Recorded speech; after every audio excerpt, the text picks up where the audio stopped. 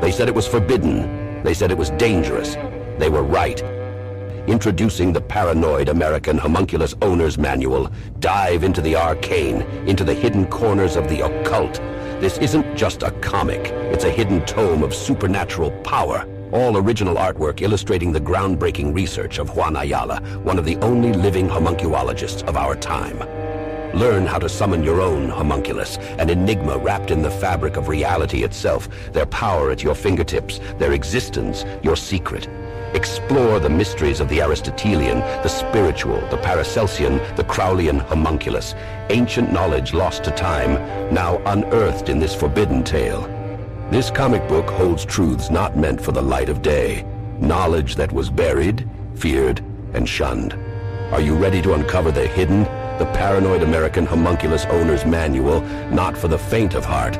Available now from Paranoid American. Get your copy at tjojp.com or paranoidamerican.com today.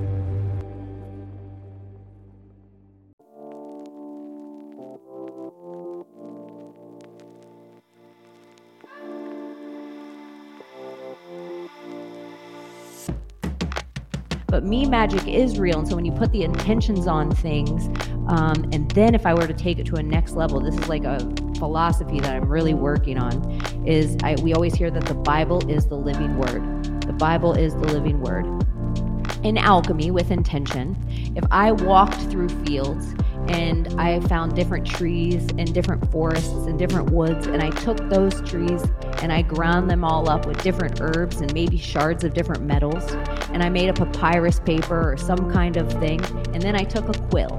And with that quill, out of a little metal jar that I put my ink into from a different living thing, and I dipped my quill and I wrote my words on that book. And then when I took all those papers and pressed them together and I bind them with a spine, I wrap them with flesh, I'm creating a living word. And I keep pushing this on podcasters and anyone with a microphone or anyone that feels their golden throat chakra that they're going to speak. You are the living word of God. So when we take our full idea and do this spell and write it into books, we're creating a living word. And when other people read that, they're taking our magic and they're, with the law of observation, now observing what you just wrote, they're creating a thing.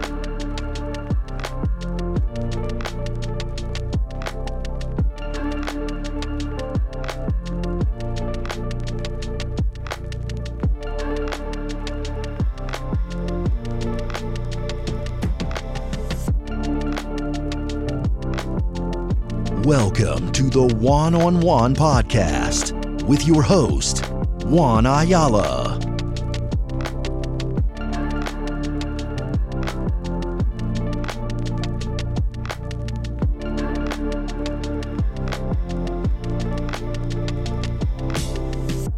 Two, one.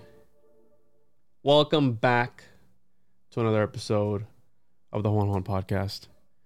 I'm your host as always. Make sure to check me out on social media at the One-on-One Podcast. Join the Telegram, all that good stuff. Make sure to get your copy of The Chosen One on my website, the101podcast.com. Get it on there. Issue number 1, we are working on issue number 2. That should be out soon. And also the Occultist Monday. Make sure to get your copy of that. Esoteric and Occult Journal, written with a few different people in the community, and I would love for you to write something for that, Chaney. So let me know if you're interested in that. And today's guest, I'm very excited to talk to her because I love the way that she thinks. She's got a great podcast, and she goes hard in the paint on a lot of topics that people are not really talking about, connections that aren't really made, and that's what I'm all about, right? I'm all about making connections that other people don't see, reading between the lines. That's why I think symbolic literacy is so important, because it literally shapes your reality, in my opinion. And today we have Chaney from Project Chaney. What's up? Hey, I'm excited to finally be here. Fellow Florida kid. That's right. Fellow Florida woman, right? You're in the, what did people really like my comment about Florida having just the tip of the Bermuda Triangle, which drives people insane. Yeah, I actually, I'm a Florida history nerd. And I believe we are probably Atlantis. So I would say I'm a homegrown Atlantean.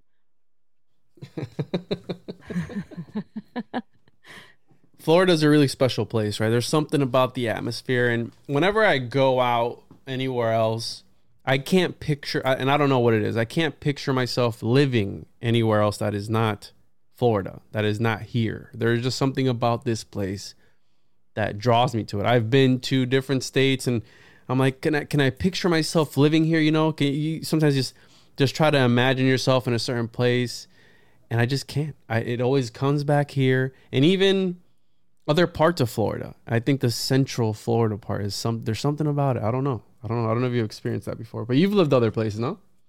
I've lived other places. I'm an Atlantic Seaboard girl. I was born in Palm Beach and raised in Vero Beach. Vero Man, the mastodons and bones and things like that are right there.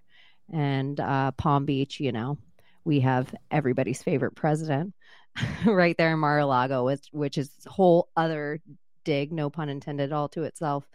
And yeah, I've been totally geeking out on your shows with Dr. Longo of recent. I think it's really good stuff, but I'm biased, but I think we have the coolest history here. Mm-hmm. I think a lot more stuff is happening here than anyone would know.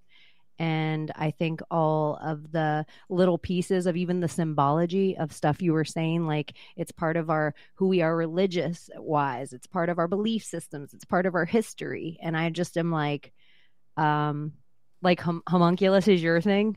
My number one thing is Mary, like the key to the Marys, the sea, the myrrh, the mar, the more. And so Florida has, you know, we're surrounded almost by ocean. So it has all the symbology I need to geek out on my favorite, you know, pretext. Where can people find your stuff, Chaney, before we get too far into it? Where can they look for you if they want to find you? They can go to projectchaney.com or Chaney_in_Wonderland on Instagram. They do have to type in the whole thing because I am pretty shadow banned, and they'll probably get 3 warnings before they follow me.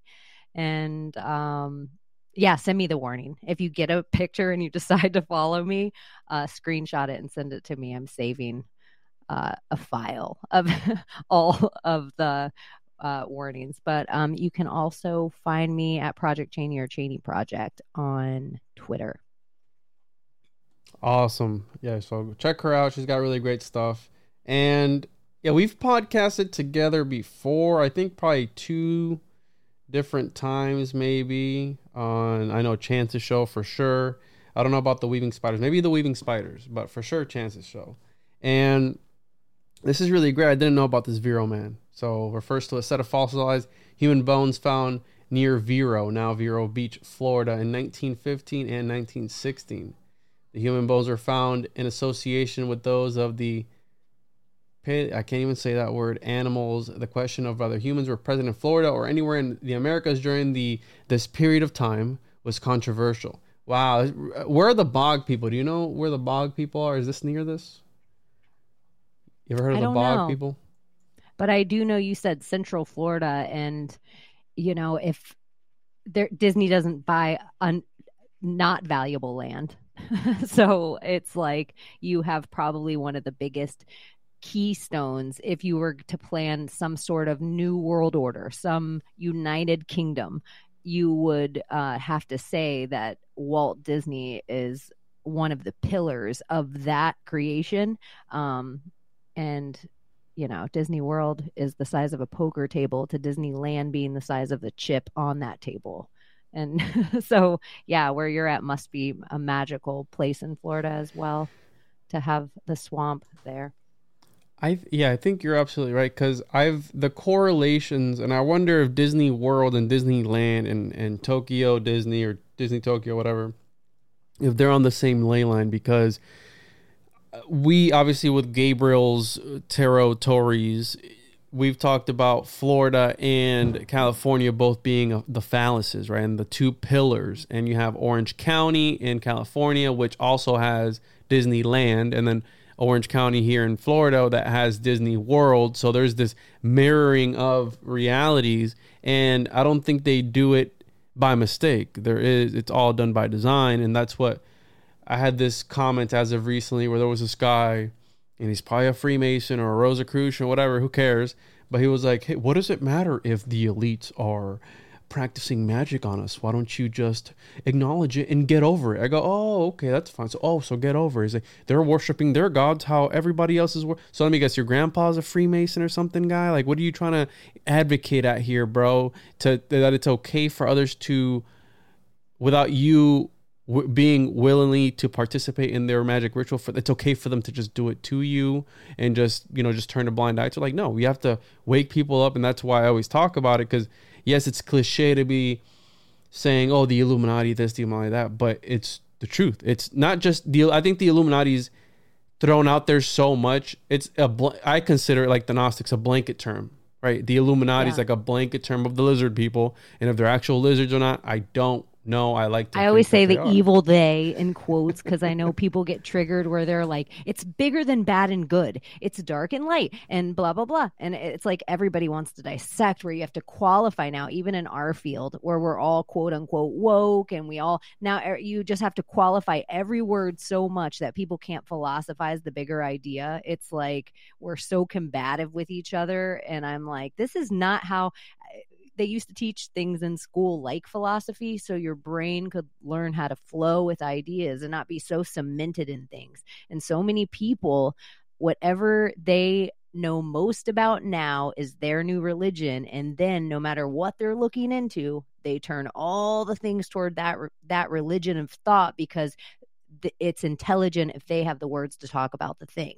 And everybody likes to hear themselves talk. So it's like smelling your own farts is how Paranoid American puts it. He's like, yeah, you can't be smelling your own farts all the time, bro. And it's true. Right? You want to hear, I think some people do enjoy themselves.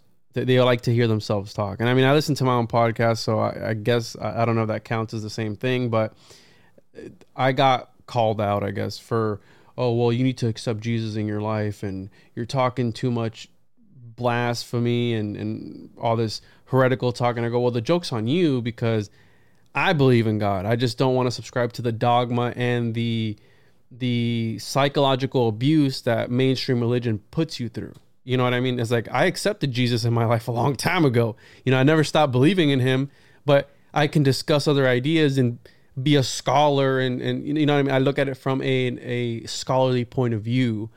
But people, as like you're saying, some people are too tied up in the wording and in the language aspect of it, and they believe if you mention something that you automatically believe it, oh, you're going to hell. Like, dude, no, we're having a conversation, you're listening to a podcast about stuff. So I say it right at the beginning of my show. It's okay to change your mind. And you're allowed to say words out of your mouth. Sometimes one of the great things about us having these mics is we have the ability to hear ourselves think. Like, we're thinking and words come out, and then it hits your ears and you add to my thought process. And sometimes we're like going through all these emotions aloud, so other people are hearing a word for their emotion for the first time. And sometimes once you hear it like 100 monkeys, it becomes an innate learned thing in all of us. And so I just think, people, the tighter they hold on to their doctrine of whatever it is, it's so much fear.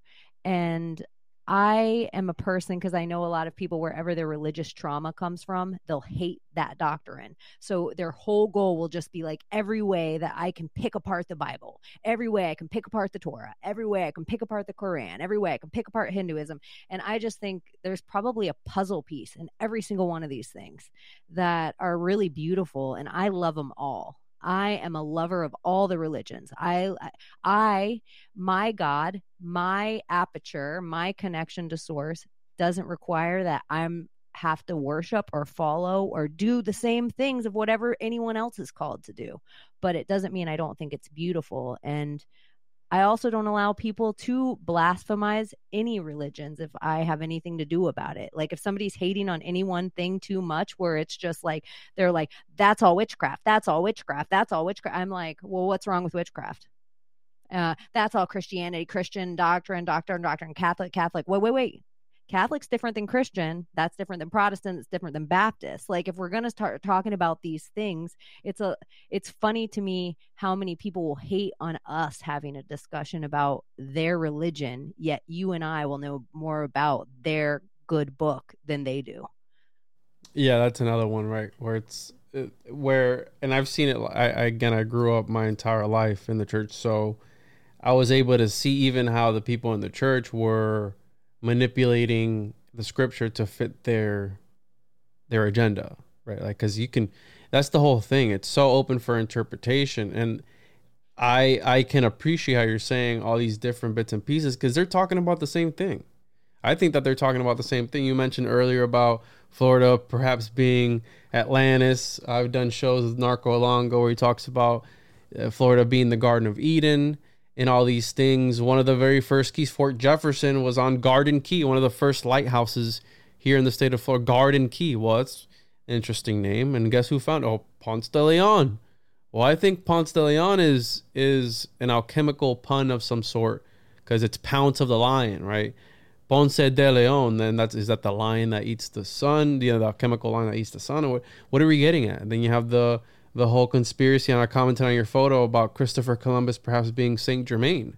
There was also that rabbit hole that I went down one day with homie Romy, where again I think it's all connected, but they're all drawing in from the same story, from the same figures. I think where you have Buddha, Vishnu, Krishna, Jesus Christ, whoever you want to call him, that being, that entity, if he was an ascended master or some crazy adept or whatever, you just don't know because it's his story. It's his story. So yeah. The guys that won are the guys that are writing what's in the history books. The people who oppose them are dead. You know what I mean? Like, they're dead. The people who are publishing are the ones that survived.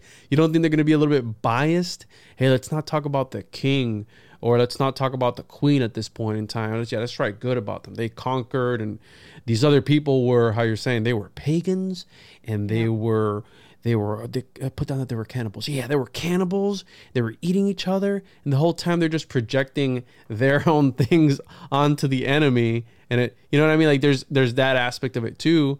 And I think, religion is the biggest conspiracy. Well, I actually think the Catholics, this is so weird. I think the Catholics get hate they don't deserve when the Catholic Church as we know it right now is nothing but pagans and Protestants pretending they're Catholics. Like, it's all still because I'm a Mary person. So Mary, Queen of Scots, was killed by her cousin Elizabeth. And Elizabeth took Mary's son, King James, and rewrote the doctrine and rebound it in a book and sent it out to the masses. And that became, the Christianity that so many people knew and loved. But really, it was just like, putting a president's face on a dollar bill.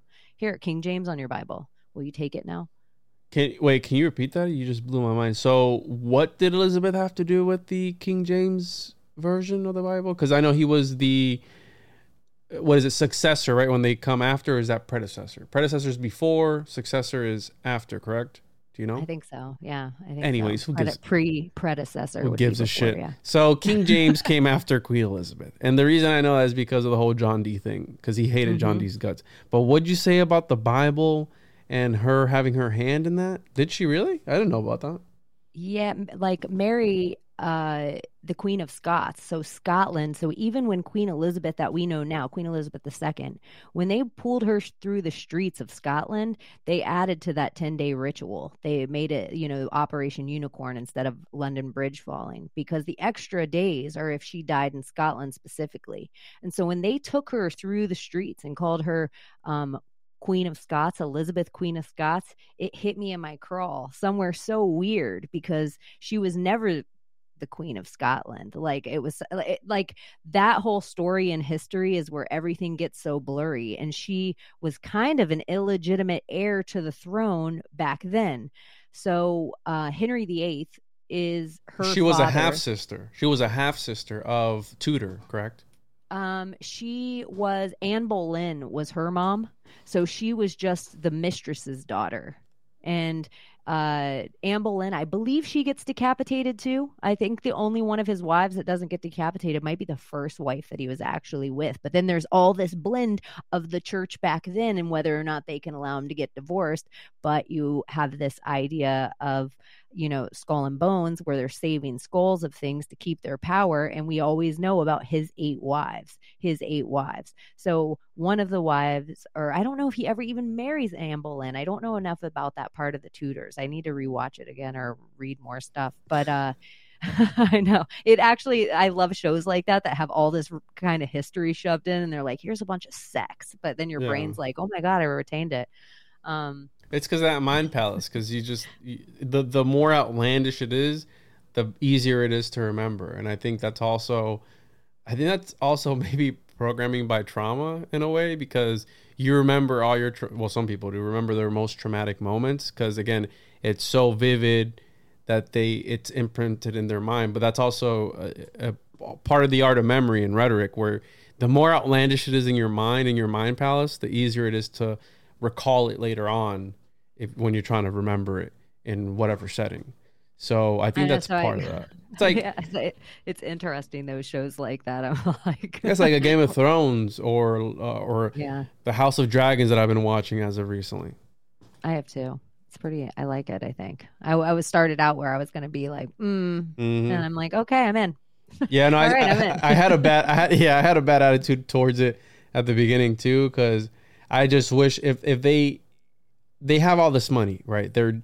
Why not just finish the original series how it was intended to be finished, and then start a spinoff? It's not that you didn't run out of money. It's like you just rushed it, ended it, and then you're jumping into all these other projects. Just finish the first one legitimately, and then jump into something. That's what makes me mad. So I was kind of angry, but it's pretty great so far. And I was a Game of Thrones nerd, like from way back when. Like I was a person that waited every episode for the next episode. I didn't mind waiting, and it was a craft, and I didn't mind words and monologues and details and these kind of things. And I felt like as the show went on and more normie people jumped on, and Twitter and their Instagram and their Facebook started to have a say-so in the show, it became a garbage piece of action-filled trash that I'm like, oh, this ruins it a little. This isn't how it was supposed to be. And they changed the storyline just enough at the end that I'm like, oh, this whole thing, this is how they do it.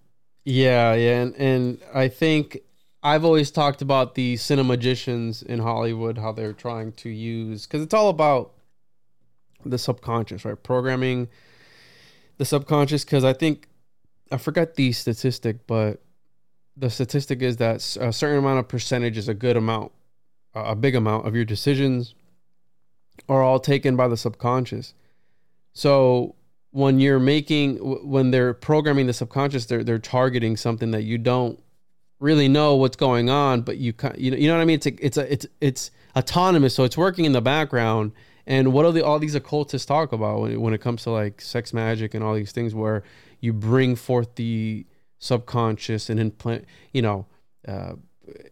these sigils into it, and then it goes back into back into your body or whatever it may be. But at that euphoria point, at that peak point of orgasm or whatever point it is, you're one with the universe. Your soul is one with this bigger being, and by you implementing and marking it with these sigils, you put that intention out there, and it manifests itself quicker. So I think that's why these shows make us feel the way that they make us feel, right? You go through these emotions, you're experiencing it. They're literally shaping and molding your reality real time as you're sitting there, as you're relating with these characters, as you're taking them on, again, like some sort of homunculus that just become their own living beings. And there was this one particular interview that I saw of Cersei, the main bitch, right, in that show, where everybody hated her. And she was really, though, one of the greatest villains of all time. Yeah. Greatest villains of all time with the least romantic death. She deserved a better death than the death those show writers gave her, because she was such a killer villain. It got to the point where somebody went to do a meet and greet and they skipped her because they hated her.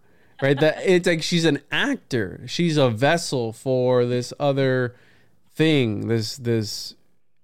I think that's what And you mentioned the whole, I talk about the immortal alchemist, and you said something in one of your latest shows that blew my mind that I want to get into. Let me write it down before I forget.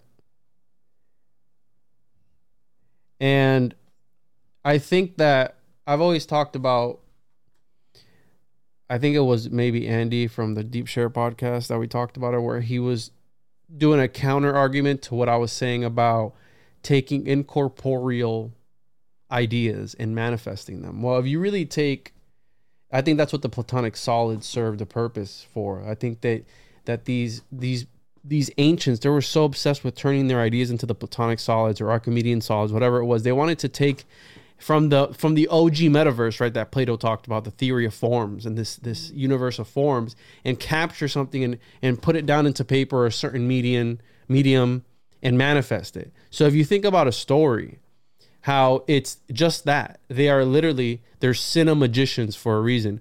They're practicing magic and they're manifesting things by taking these characters that are just in the ether and they're putting them together and building this ethereal palace and universe. Look at Harry Potter. Look at Lord of the Rings. Look at Game of Thrones. Look at all these crazy universes within universes within universes. Look at Westworld, right? Where they are literally taking these ideas and injecting them into actors and recording it and putting together a coherent story. And I think that's their golem. That's their manifestation. That is the magic.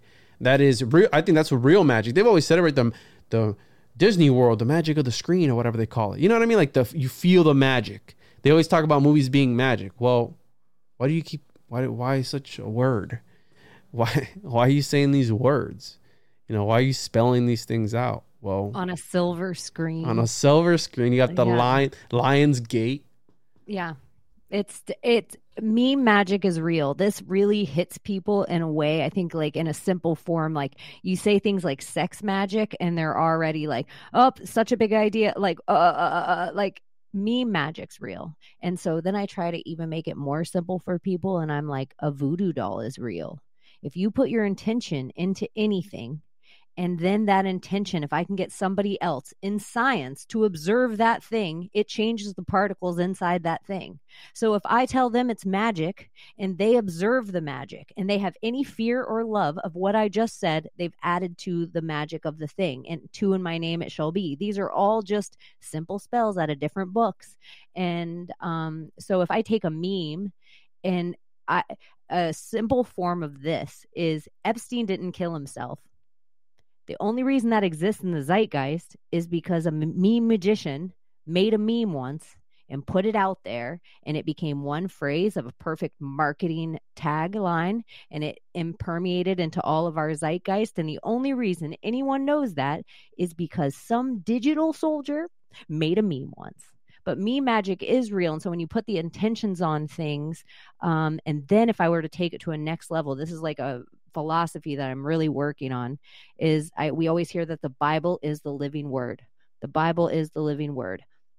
In alchemy, with intention, if I walked through fields and I found different trees and different forests and different woods, and I took those trees and I ground them all up with different herbs and maybe shards of different metals, and I made a papyrus paper or some kind of thing, and then I took a quill. And with that quill, out of a little metal jar that I put my ink into from a different living thing, and I dipped my quill and I wrote my words on that book. And then when I took all those papers and pressed them together and I bind them with a spine, I wrap them with flesh, I'm creating a living word. And I keep pushing this on podcasters and anyone with a microphone or anyone that feels their golden throat chakra that they're going to speak. You are the living word of God. So when we take our full idea and do this spell and write it into books, we're creating a living word. And when other people read that, they're taking our magic and they're, with the law of observation, now observing what you just wrote, they're creating a thing. So all of this is true. So when you're watching the TV or listening to the radio and we get into those states of flow state and we're allowing them to put ideas into us, it's the same as something simple like Florida Man. We all think Florida Man. We all have an instant idea of what we think.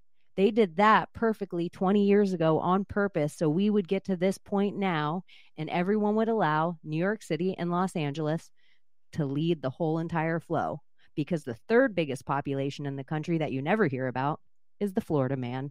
So if they can get everyone to think they're fucking dumb and everyone to think that they're stupid, then you guys won't really pay attention to that the Florida man's the only one in your country that's going without power 2 weeks out of every year. They all have generators. They have food in their backyard. Most of them know how to fish. Most of them know how to start a fire. So the real stupidity is everybody thinking the Florida man's stupid, when how many California folk and how many New York folk can do everything a Florida man can do? So look at the one free place in the whole world for the last few years. It's an alchemy, it's an energy, and they all wanted you to think different of it. But maybe I'm just a child of Atlantis. No, I think you're right. I think we are built differently, and there is the way I've heard it put is memetic occultism, where they use propaganda to speak to the soul, and it goes back into the arts and what the arts were used for back then, and how Plato talked about, hey, let's limit these arts. Let's limit the way that people are listening to music, the way that they're looking at these plays, because it's inspiring them to break out of Plato's cave. Right? It's inspiring them to think outside the box. Like, we don't want that. There's certain frequencies. They understood that certain frequencies, certain colors, and certain settings were affecting the way that you look at your reality, and they wanted to limit that from the very beginning. But we got to remember where Plato got his stuff from. He got it from Pythagoras, and where Pythagoras got his stuff from. So there's always a line that you can trace it back down.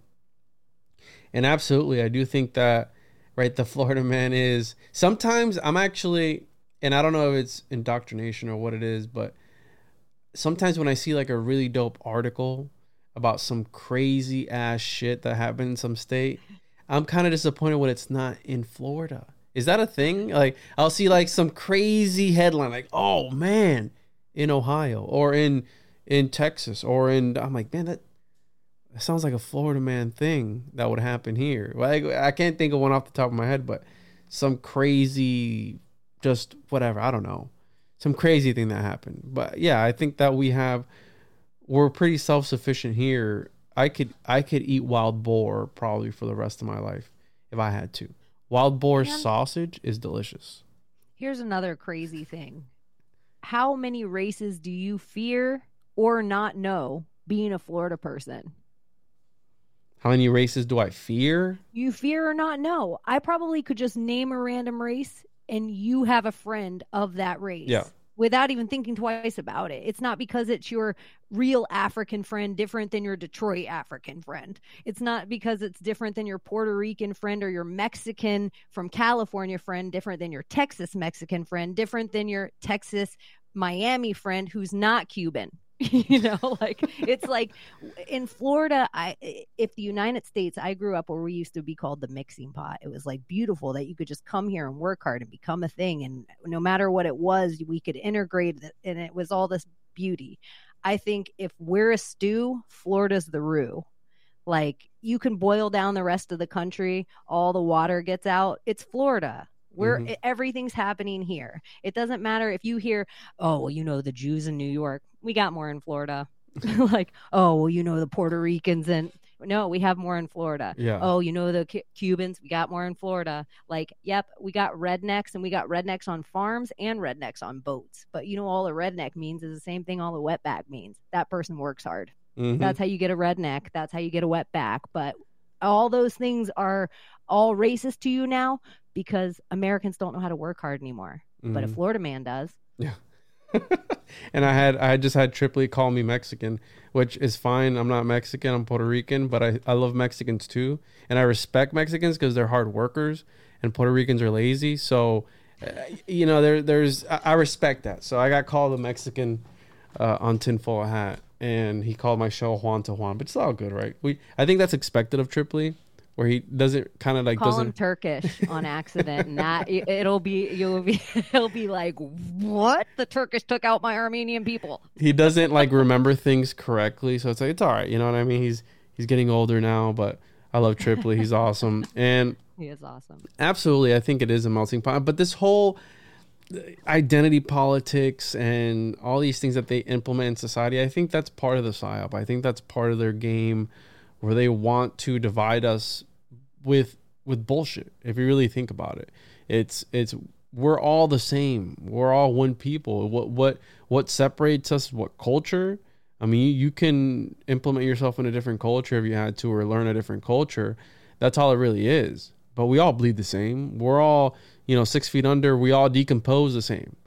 And that's one of the things that I've learned from working with people like Paranoid American and other podcasters. Like, some people take themselves too seriously. And this whole identity politics, I think it's really hurting everything, because you can be non-sectarian. You don't have to adhere to one set of, like, back to what we were talking about at the beginning. You don't have to adhere to one set of principles and die by that sword. You can branch out, and how you said, keep an open mind. You don't have to marry one idea. And I think people are just so set on that, where it's like, what are you supposed to do? Like, if you're either an outcast, either you hate it or love it. It's like, no, you can be in between. I don't know what to say to you, And I think that by them polarizing us, right? We have the blue, how I mentioned with Plato and the colors and all this. We have the blue and the red, and all these things. Where it's like, right now people are probably so triggered that I have a red hat on. And if they assume they know what the hat says, and I promise you don't know what the hat says. You know what I mean? Like, because we've been programmed to the trigger. The words. I just saw it right away, and I was just like, I need to go get my QAnon shaman hat on. I was just like, whoop, insurrectionist. But think about again, back to word magic, back to casting spells and all these things. Think about how they were able to program people to think that the words "Make America Great Again" are evil and racist and disgusting, and they will literally attack you in the streets if you wear a hat that resembles anything like that. What's the bell that they ring for what's that experiment where he rings the bell and the dog starts to, it's got a name, I forgot the name of it. Something's dog. I know what you're talking about, though. I'll look it up. Where it's like it gets hungry or something every time the bell rings. Maybe it's not hunger, but I know they try it with different animals too, and they always talk about fair chickens, how they can beat people. Pavlov. Oh, the Pavlov bell. Pavlov dog experiment, where it's showed the dogs could be conditioned to salivate at the sound of a bell if that sound was repeatedly presented at the same time that they were given food. So they use, I believe, obviously the media for this thing. Where did you hear about when they were augmenting the orange on Trump's face? So taking the color orange and making it to where it's a trigger for people. Again, back to the red. Or Trayvon Martin, were dependent on what magazine you looked at. Sometimes Zimmerman looked like he was Mexican, dark Mexican, and sometimes he looked like he was white, and sometimes Trayvon Martin looked lighter, and sometimes he looked darker, or like O.J. Simpson on the cover of magazines, depending on what magazine you picked up. His mugshot was like really light-skinned or really dark-skinned. Because we're all, like, triggered deep down for these things. And they test it out too, right? They'll adjust it and see how it performs. I'm sure a lot of these big companies, like look at Amazon and the New York Times. Is it the New York Times? He owns one of those big, I think it's the New York Times. He owns one of the biggest newspaper. Washington Post. Yeah. The Washington Post. Yes. I might have gotten that wrong. Whatever. Fact check me. I don't give a shit. But anyways, he owns a big newspaper company. One of the most powerful and richest men in the world. How is that okay? How they're not going to post anything bad about this guy on his own newspaper. So when these conglomerates, they own all these companies, I'm sure if they own a bunch of newspapers, they're seeing how it performs. Like, look, we printed it a little bit darker on this one, and it kind of triggered some people to buy some more here and on these. But then again, I'm thinking right now, who the fuck buys magazines anymore? Is there people buying magazines nowadays? They're probably just there because I feel like the edge of our flow state is the most dangerous spot. It's like your subconscious. You were bringing up sex magic earlier, and I was, like when people, like when porn is free and you're jerking off and you're coming, the outline of what you're getting off to is not the thing you're looking at. It's the thing in your subconscious, and it's always one line past your perversion state of yesterday. So every time that you're getting off to free porn, the list of things on the side or the pictures that they're showing you is shit you didn't look up. It's perversities you're not into, sexualities you're not into. You're into the normal thing, but it's still on the side. And that's the stuff that's getting in your brain. So the next time you go look at porn, it's a little darker. And the next time you go look at porn, it's a little darker. And, you know, you lock yourself in your house for 2 years. All of a sudden, you're looking at stuff that's so borderline perverse that now they work in all this cannibalism. They work in all this, because then it all blurs. So if there is such a thing, you know, which we know there is, you know, some people even are like, that's such conspiracy, adrenochrome. That's such conspiracy that people want to drink melanin, or whatever's going on. It just blurs the waters. It's like without us even knowing it, like whether it's black or white, like just a little. I always think like the evil they is doing two things at once that we don't even know, two birds at one time, where they're making us think something's dangerous and something's crazy or something's good and but it's not for 20 years that we'll notice it in our zeitgeist, or 10 years. I mean, it's all getting faster and faster. But it's like little magic spells that they're playing with our subconscious. Like we're talking now, underneath all the words that are going on underneath the scroll, that's the stuff that'll sit in people's brain without them, like Limitless. You know, when you that movie where he's calling the fact in his brain and he saw it in the back of like a bottom of an article somebody else was reading. That's how your brain's working. It's taking in everything always. So am I subconsciously programming people by having that banner at the bottom? It's perfect. Wow, that's amazing. But that, you bring up a really, hey, listen, for those that like furry porn, listen, whatever you do behind closed doors, whatever you enjoy behind closed doors, that's on you. You know, that's if you grown doing it to grown, you're allowed. Exactly. And that's what I tell people all the time. I go, as long as you don't hurt yourself or hurt others, then so be it. You know, you can worship. Or you're allowed to hurt yourself and others if you're both grown and it's decided upon and you're a biter, or if you want to scratch or draw the occasional, whatever weirdness, as long as you're both grown, do you? I suppose. I mean, I wouldn't advise. Well, it's like, yeah, it's like you get more and more deprived. And I think what porn has been one of the biggest biological, maybe not biological, but one of the biggest weapons that they use to really quite literally impregnate the minds of people. And like you said, you start inching closer. It's like, I wonder what a BBC gangbang is about. So let me click on that. It's like, I'm not even into that. You know what I mean? But let me start clicking here and start diving down these. And it's the whole, I don't know. Well, how many of us Mr. Hands or Two Girls, One Cup? None of us were into that. It was just part of our zeitgeist. Mr. Hands. Which one was that one? Putting stuff out there to like the guy that gets killed because he gets rammed by a Sagittarius. He's a Sagittarius man. He gets fucked by a horse and it kills him. Whoa! Is that the documentary or is that a different one? I don't know if there's a documentary. It was just around the same time Two Girls, One. It's a total Joe Rogan thing. Bropra. I call him Bropra because he is the CIA agent no one's allowed to talk about because they have some dream they're going to get on Joe Rogan, which is the same reason that most Republicans always vote against their best interest because they think they're going to be a billionaire one day. Like it's like that same mentality of like, we're all going to turn a blind eye to this one thing, even though it's as Hollywood as everything else, but we're going to pretend he's the good guy too because it's some of it feels true. But I had a dream that I was on Rogan one time, Chaney. Does that mean anything? Maybe you were battling him in the astral. Maybe you're unpolluting the minds that he's polluting. He would kick my fucking ass if I was to fight him in the astral. No, he's only like 2 feet tall. He's a homunculus. He's a little grown man. He's totally is the homunculus. Everybody thinks it's Danny DeVito. It's Brogan. That's gonna be the name of the episode. Hold on, Joe Rogan. I mean, if you pick a part of the zeitgeist, whether it's a Neil deGrasse Tyson, an election thievery, normalizing PCR tests. You pick the quote unquote bad guy, from Jack Dorsey being on Rogan while he's paying Rogan to talk about how clean Twitter Whatever is. happened to that guy? Is that guy still alive? Like, nobody talks about him anymore? Did he ascend to the next dimension, or what's going on? It's like he stepped down as CEO and he's... I don't know. Goes on a boat with Jay-Z, and then we never hear from him again.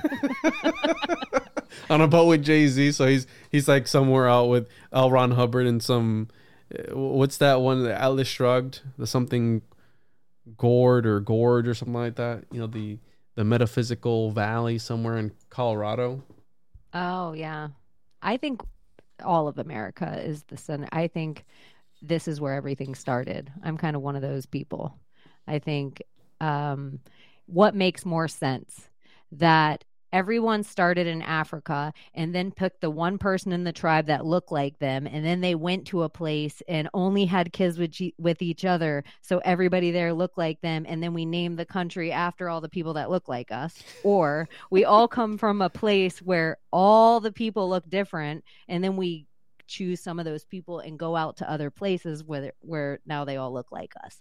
So I'm like, Rome is DC, Florida's Atlantis, Israel, I go back and forth sometimes on what parts I think that is, but I think there's like a good feeling that like there's an Egypt vibe about like Nashville. I think the Mormons were actually Moors, so Salt Lake was an actual Salt Lake, and the Vikings came in, the Six Kings, and like traded in Salt Lake. So I think their religion was probably stolen and bastardized by the Mormonism we know now. Mormonism is bullshit. That's the one with the golden tablets, isn't it? Where it like mixes space and magic underwear and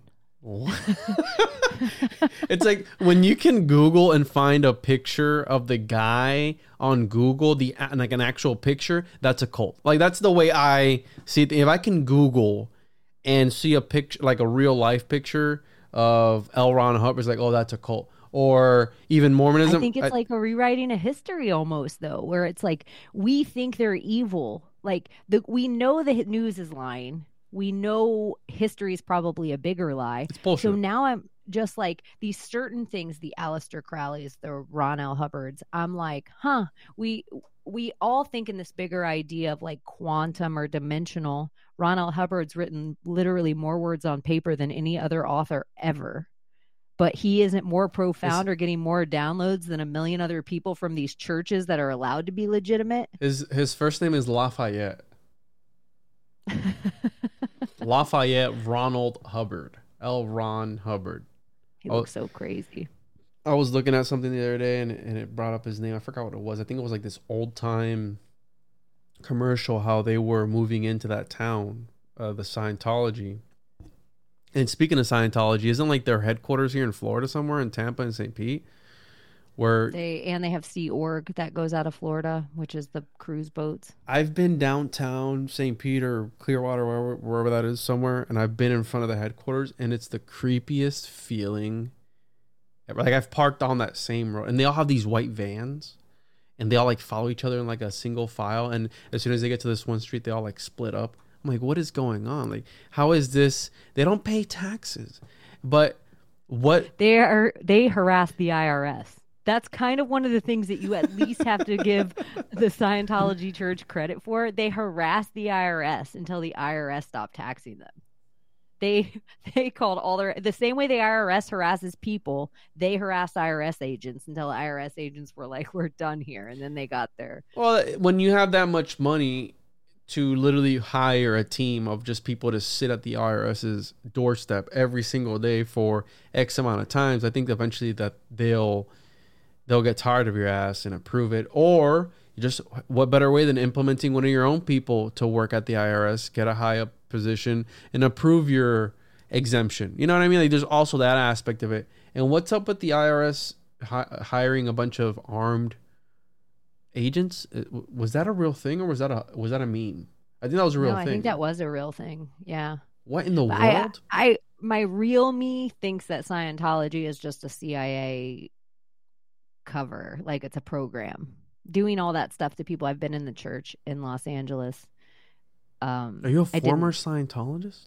No, but I did not know it was a religion when I went to the church to apply for a job. I was so naive. It's like, here, I thought sign it was in like blood. yoga. Sign in blood. What? Yeah, just sign in blood. This billion year contract. I was really like, this is the longest job application I have ever filled out. Like, And when did you clear. realize it was Scientology? After I filled out the job application, then they made us take a personality test. Then they took us into a movie theater in the same building. And it was me and this woman. And after all these other people were let go, and now looking at it, I'm like, well, they thought me and that woman were either the most likely to be brainwashed or they were like, oh, here's something valuable. And they put us inside a movie theater. And at the time, now there's IMAX theaters. So there's fancy movie theaters that do this. But at the time, I had never been in with speakers around my head, and the chair was like huge. And then it was like, they were like, do you know what Dianetics is? And, both of us were like, no.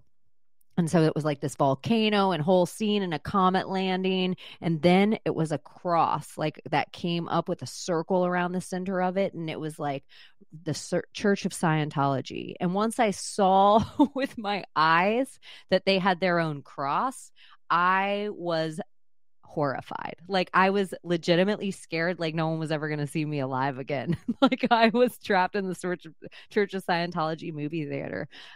So I told the lady, good luck with the job. And I went to take off out of the movie theater, and she was like, don't leave without me. And on my walk out, the guy was like, don't you want your job application back? And I was thinking of everybody's name I put down on it and my references and shit. Like, yes, I would like my information back, actually.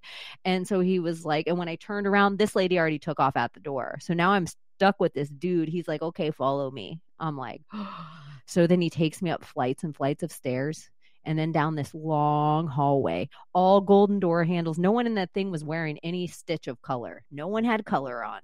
Everyone was black, white, gray. I had a red shirt on at the time, which was so like, I just stuck out in this place like a sore thumb. And he walks me into this one room, and he's like, sits me in this chair, and he's like, she wants her job application back. And he like walks down this hallway, and they're having this conversation. And I look over, and there's double-sided glass, but I'm on a side that I could see through. There is like, if I'm saying like 100 people, I'm being conservative, all sitting at a wood table with a book in front of them, just one book, and they're all looking down. No one looks at me. They're all just looking down, reading this book. Like, they all look like they're in a cult.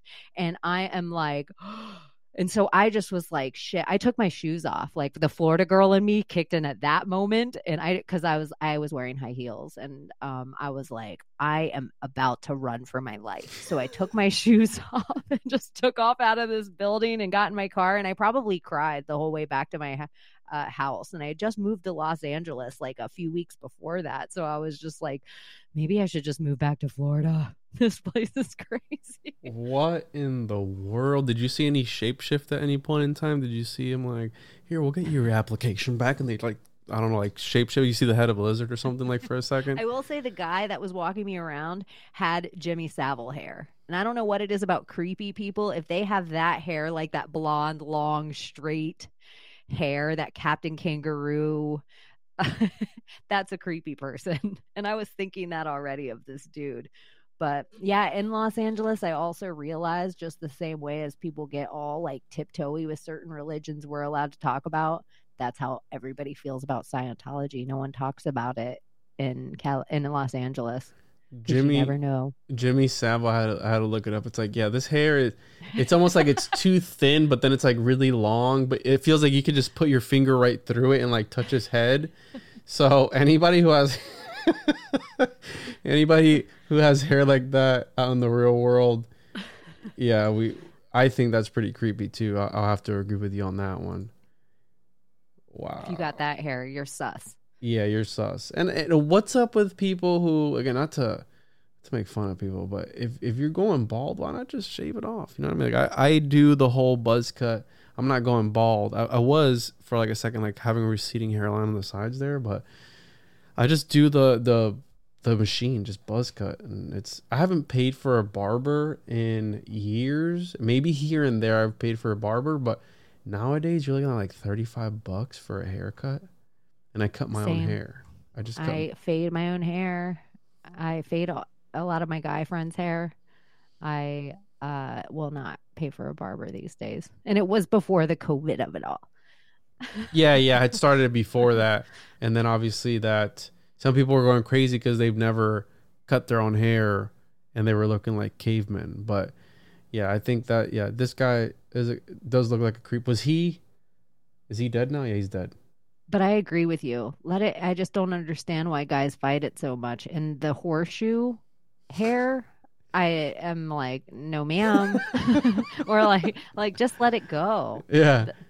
It's like, just let go of the little bit of hopes and dreams that you had, just left. It's like, dude, just shave it off. And I've seen young guys too, where they're going bald and hey, oh my gosh, more power to you. But this guy looks hair like transplant on men. It's like, dude, it's doll hair. Everyone knows it's doll hair. Everyone knows your hair is fake. We can all tell. And the one that drives me most crazy, more than if you're going to fake your head hair, when guys get fake beard put in, I'm like, what's happening here? This is the grossest look. Yo, fuck this guy. He allegedly sexually abused hundreds of people through his life. You don't know about Jimmy Savile? No, I don't. This is a whole rabbit hole for you. He is like best friends with King Charles. King Charles. You can look up before there was Epstein. Everybody always likes to just think of the Epstein thing, and I'm like, but what about the Hugh Hefner thing? Whoa. What about the Hollywood Madam thing? What about the Jimmy Savile thing? Wait, what do you spot on? You spin on names. I can't Google that fast. and it's funny how we turned this into like a verb, right? Google. Just Google it. What was the name that you said before that? Hugh Hefner from Hugh Playboy? Hefner, Playboy. That's a honey trap. He has tunnels underneath his house. We know for a fact that they went to James Caan's, Jack Nicholson's, and Warren Beatty's. I would philosophize that we also have a tunnel that goes to Roman Polanski's, but nobody wants to talk about that. Because then you get into the whole Charles Manson and Laurel Canyon, and how much Charles Manson actually had to do with the same CIA that created your entire Laurel Canyon hippie movement music. So to Playboy Mansion to be a honey trap, every celebrity's going there, and you can have these young girls, or even younger maybe if you order it, and everyone, oh, that's so unfathomable. But Brooke Shields was 13 when she was in Playboy magazine naked, so it's not unfathomable. And part of the Follow the White Rabbit and the adrenochrome and all that stuff, you have to put the Playboy bunny on there as easy symbolism, which you said at the beginning of your symbology and stuff, and how you're into this, and so many people get upset. But some of these symbols are keys to unlocking stuff in our brains, because we are attached to the Akashic. They're mandalas, yeah. Yeah, and so some of even these colors, like even though whatever that hat doesn't say, or Make America Great Again, all I saw was MAGA, and MAGA to me means mage or witch or magical or magician. So for me, that word and being on that hat unlocked something in me that had nothing to do with this country or a president.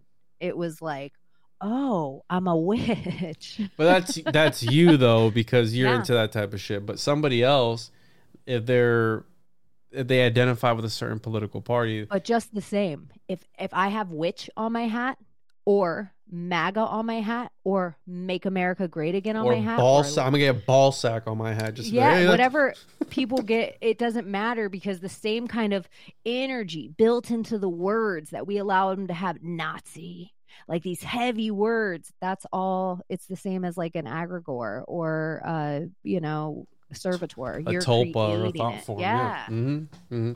Absolutely. Yeah. And this, so we have Jimmy Savile, then we have who else did you say Hugh Hefner? And one more.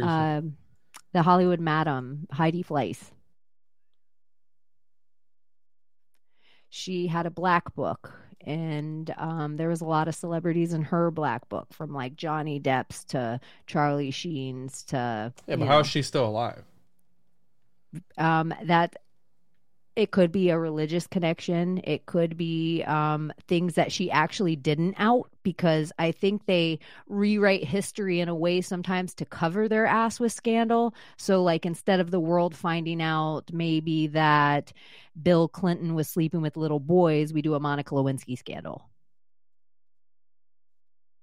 So we think we get the nut because it feels like, ooh, this is scandalous. They'd never tell us. But the real scandal is so much darker that it, actually covers it by it being. Yeah, this lady looks rough nowadays. Mm-hmm. Yeah, she's ex-madam. I never heard about this lady, but I wouldn't, I think that, I don't know if you've read Genuflect at all, where that type of stuff, how you're saying they make... I also believe that they make stories to cover up real life events, 100%, right? Where it's a movie, and it goes back to the whole Cinemagician thing, where I think that they make movies differently. I feel after, the era of like Fight Club or the original Matrix, where those movies were literally making people believe that they were in a Matrix, and they were literally making there is the Matrix defense that is used specifically for that purpose, where somebody thinks that they're in a different reality. It's a branch of the insanity plea, but it's the Matrix defense, because there was this guy who literally killed his entire family because he thought that they were out to get him, because he literally dressed up as Morpheus or Neo and killed his entire family. And he was, I forgot what he was sentenced to, life or something like that, but there was like 4 different cases like that. And on one of them, I think it was John, I want to say Hinckley, where he tried to assassinate the president. I think it was Reagan at the time. And it was because of a movie with Robert De Niro, the Taxi Cab, I think it was, where Taxi Driver. Yeah. Is that Robert? That's Robert De Niro. Yeah. Right? Yeah. It's Robert De Niro. And he wanted to impress the actor, the one that played a child prostitute, of course, Jodie Foster. Yeah. In real life. And so he was Disney like, kid. Yeah, exactly. Jodie Foster from Freaky Friday. Jodie Foster, about body swapping and walking in. Jodie Foster. Yeah, swapping consciousness, metempsychosis. So this guy, he was let out. He pleaded insanity, and he was let out, and he's free right now. He has a YouTube channel with like 30,000 subscribers. Hinckley? Yeah, he does like videos. Let me tell you though. So he blames it on a Disney kid, Jodie Foster, where we can look at her being like, she's a really good example of like a narrative rewriter, like a Tom Hanks, where he just takes all the history and rewrites it. So we never look into Captain Phillips being a human trafficker. We just think, oh, poor Captain Phillips. We never look into like Mr. Rogers being a pedophile. We just are like, oh, we all love Mr. Rogers. Wait, was he a pedophile though? He wasn't allowed to be around children. He was a high degree Mason, and you can look. I mean, a clock, an owl. Like, look at all the symbology in his puppets, and yeah, even the changing of the shoes from what color shoe to what color shoe, red to blue or blue to red or whatever. His he was a red shoe guy. He was Red Shoe Club. Mr. Rogers, but he's heroed. If Tom Hanks play him, we put him in a hero category, and Jodie Foster is one of those people as well. And Hinckley shoots Ronald Reagan as a warning shot, because the only person that had really something to gain by that was the vice president at the time, George Prescott Bush. And so George Bush lived on the same streets as the Hinkleys, and they grew up together. So having a Hinckley take a shot at a president and blame it on a Disney kid, it's like, no surprise to me that George Sr. was around at a Reagan assassination attempt, since he was also around at the JFK succeeding of an assassination. Yikes! What do you think happened there? What do you think happened at the JFK? Do you think it was? I think that Frank Sinatra and the mafia at the time, part of the shadow government to me, I feel like it's battling the church and the shadow government in ways are battling these old mafia families. Like, I think there's just powerful things going on over us that we don't really understand. And I know Frank Sinatra got John F. Kennedy elected. Everything about the walk-in on that. In my heart and head, I believe that Marilyn Monroe was a Red Sparrow of sorts. She was just a high-level spy. And I would also say that I believe Jackie Onassis was a high-level spy. And so it's questionable to me. I mean, it's one of two ways. Either Jackie was running for her life because she did something super nefarious involved with Lyndon B. Johnson, because I really believe Lyndon B. Johnson is one of the dirtiest cats, and all the people else that were involved in it, and involved in the whole murder of ritual, I should say.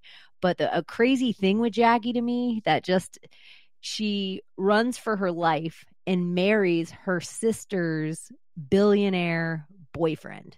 So she marries Aristotle Onassis. And Aristotle Onassis at the time is the richest man on the planet. And he's the richest man on the planet with the only person on the planet that isn't a country that has his own security in his own boat. And he lives, this comes up so much when you keep doing your digs now, maritime law. He's one of these people that lives by maritime law back then on his yacht. So we know Robert Maxwell's do this. We know who's the McAfee does this. We know these certain key players in this game theory that they live by maritime at some point. Scientology with the Sea Org, are all their taxes done with maritime law so they don't actually have to owe them to a state? So there's these little certain things that with the Kennedy assassination, and even the first announcement that comes out of it, breaking news, the president was shot, Mrs. Kennedy sitting by him yells, "Oh no," and then blah blah blah blah blah. It's like they told us what we were looking at, so now we all see it. It's like when you say the lyrics of a song wrong a whole bunch of times because you begin to hear that, but in actuality the lyrics are something else.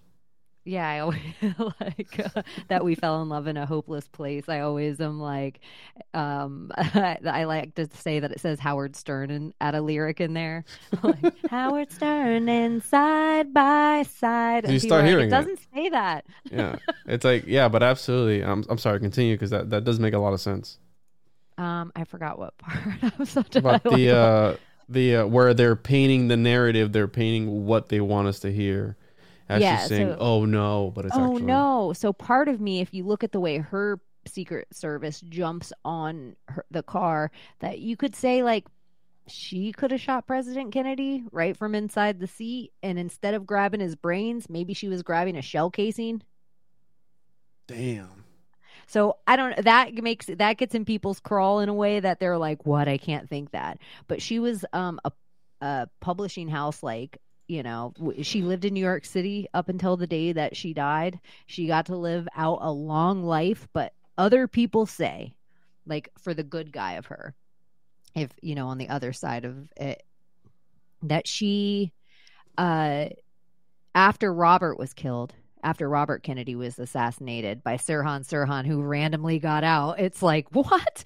After he was assassinated, she called her sister and was scared for her life, and she knew they were coming after her and her children, and so she was like, I'll do anything. And that Onassis kind of protected her at the time, and her children, and their legacy of whatever that means.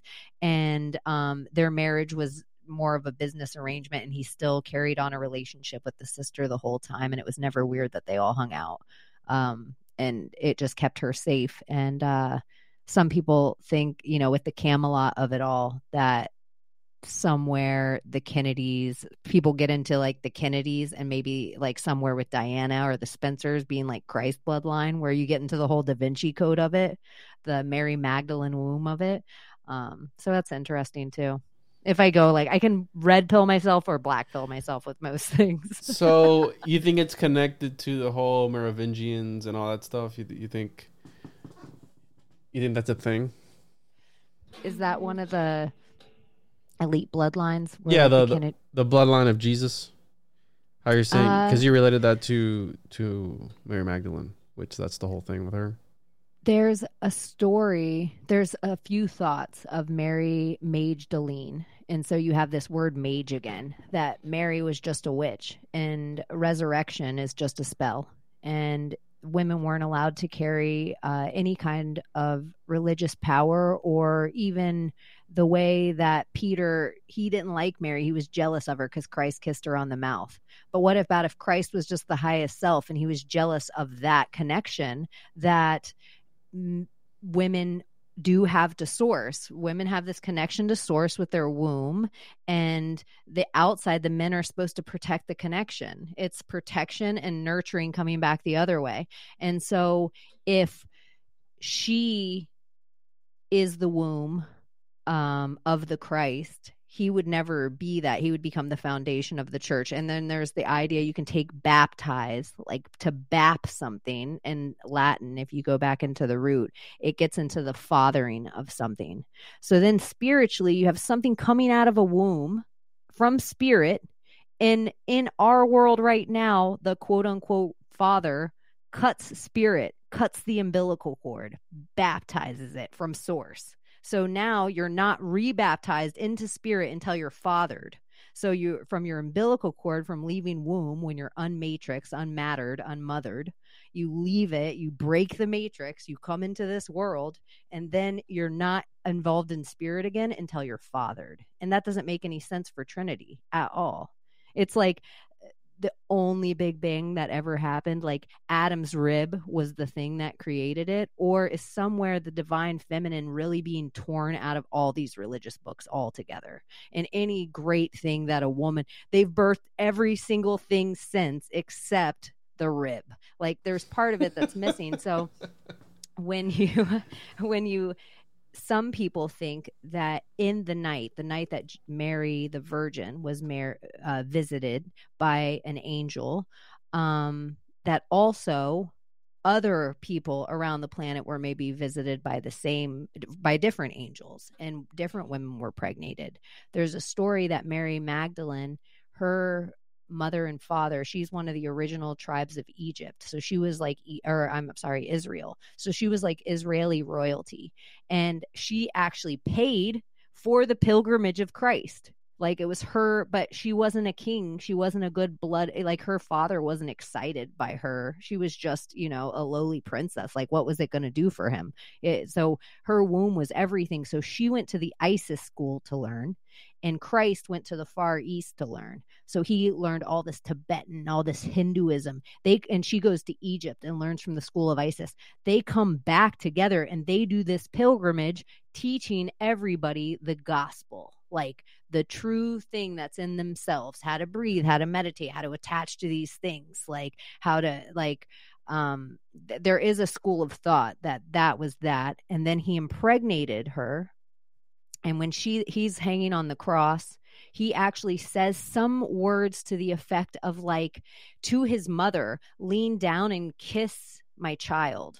Like he says something to his mom. I don't know the exact words, but the only two women looking up at him while his side is getting pierced are his mother and Mary Magdalene, the same two women that go to his tomb to get him out. That's witchy to me. That's all witchy stuff. Damn. So there's also a school, like if you slice somebody in their rib cage right here, it is like your spleen. There's like a thought that that's where your spirit would go into. So having that sword and drawing it and drawing that blood, it's all kind of a spell and a ritual that he does. But the cross, as we have that Roman cross idea, there was, I think it's I don't know if it's the St. Christopher's cross. I don't remember what cross it is. It's on its side where it's actually the X. But then you get into a whole different symbolism. The difference between the cross and the X. But it's a crucifixion still. Mm-hmm. St. Peter's cross, maybe?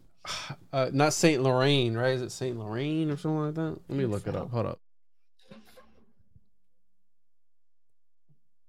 But yeah, I think I know what so let's see here.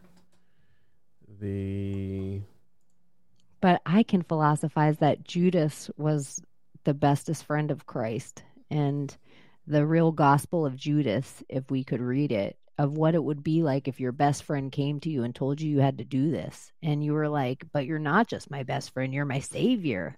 But you have to do this because the rest of the story won't happen without you turning me in. How different that story is if you were a Judas to somebody. You would be the closest friend ever because none of the other apostles could do it. St. Andrew's cross, the X-shaped cross on which St. Andrew is said to have been martyred by crucifixion. And so look at what else this looks like. The flag of Alabama. Does it look like a flag of Florida? Yeah, right. We do have that X on the flag of Florida, don't we? Right, the seal. Mm-hmm. And we're also one of only 2 states in the entire 50 states of the United States that have the spell "In God We Trust" stamped on our flag. And flag magic is really important. And so Mississippi and Florida, I think, are the only 2 states that have the "In God We Trust" embroidered on them, instead of like the Turkish crescent or Orion or whatever other weird symbology that other states have. Interesting. Yeah, the fact that there was 2 women that went to his tomb and then he was allegedly brought back to life. I mean, I've said it before. Have you ever heard of Jesus's vagina? Have you heard about that? I like the sexy Jesus philosophy. Where it's that slit on the side of God, of Christ, Jesus, is actually symbolic of vagina because it lets out blood and bodily fluids. You have the clear liquid, you have the blood, so it's menstruation or, again, some sort of discharge, if you will. But let me pull something up because it's really weird that the gash. It's the original gash. there is this crazy thing about medieval art. And I brought this up on another podcast I was on and people lost their shit. I'm going to bring it up again because it's really interesting. But the fact that there is medieval art that depicts Jesus as a literal homunculus, a little man, because when these 16th century and 15th century artists were, painting, they're like, wait, people aren't going to want to put their trust on a baby. So let's make him sophisticated. So they would literally, there are paintings of Jesus as a little man with like a scroll in his hand and a little hat sitting on, the Madonna and the baby on her lap. He's sitting there as a little person with like a 5 o'clock shadow and everything. Cause they're like, let's make him more sophisticated than he actually was. Cause nobody's going to want to trust a baby. You know what I mean? Like nobody's going to want to look at a baby, but check this out. Jesus' vagina, medieval meditation. So there's this book. That I think these were like custom made and everything, but they show. So let's see here. Let's read some of this. Include the image of Jesus' side wound as a vagina. Those prayer books were collectively called the Book of Hours, though they often differed from the other because they were especially commissioned by the wealthy and illiterate, and because many predate the invention of the printing press. Tens of thousands of these books survive, most of which date from between the 13th and 16th centuries. So they show people coming out of the side of, you see this? He's coming, being birthed out of the side of it. So So they're trying that rib symbology again on us. So this will be the second time. It isn't just Adam that gives a rib baby. Exactly. A rib. Yeah, exactly. A rib baby. In the Roman Catholic tradition, the bread and wine of the Eucharist literally transform into the body and blood of Jesus when consumed by the believer. And I've also heard Christianity as the, what was it? Is it the white supremacist religion? I think I heard it. Even just seeing this right now, it seems like it is an adrenochrome reference. Like the blood of this Christ, or in That's the same Holy way, Grail. That's the Holy Grail. Yeah, and or in the way of like them telling us like Disney, like they're rewriting a history with Frozen, that we all grew up knowing Disney was cryogenically frozen, whatever that word is, and then they do the movie Frozen, so we can't look it up on Google because every time you put in Disney Frozen, it just comes out with Let It Go. It's almost like if they knew then what we know now, if they have any aspects of time travel, of any aspects of quantum or downloads, they knew if they cut his somewhere, if they got they didn't know what DNA maybe was yet, but if they could store some of this, could they recreate the Christ? Would it be a second coming of Christ, or would it be a science Christ, an antichrist? Whoa. Okay. Yeah, that's pretty deep. That's pretty deep. Well, because they're actually giving birth to it. It's so crazy, and that's what we think. You could just take DNA and mix it in a beaker and then create a being. And this right here is creating this androgynous being, and it talks about Shekinah. I don't know how to say that. It has long been affirmed that most Orthodox teaching about God is that God is beyond gender. God contains both male and female aspects, and God is neither male nor female. Now, in the Christian understanding God is in three persons in one, which is the most confusing thing about Christianity, right? I remember as a kid questioning certain things. I remember asking, I go, well, when you put all the different animals in the ark, wouldn't they fight with one another? Like, I remember being in Sunday school and they would just hush me, like, no, shut the fuck up, little kid. Don't be asking these questions because we can't answer them. But this idea that the Father, Mother, Jesus, and Holy Spirit, the Father, the Son, and the Holy Spirit, because this whole Father, Mother thing isn't a thing in the church, at least not in the church that I went to. But no, me either. I've never heard that before. I'm like, mother? What's that? I remember asking my grandma about this, like, hey, so you're telling me that he's so he's the Holy Spirit? Yeah. And then he's Jesus? Yeah. So who's God? Well, Jesus is God. Okay, well, you just told me he was the Holy Spirit. No, but the Holy Spirit is God, and he's Jesus, and it's all at the same time. I go, okay, all right. Yeah, that makes perfect sense. That makes awesome sense to me. So often our Bibles use masculine pronouns to describe the Holy Spirit, he, him, but the word is almost often neuter or feminine.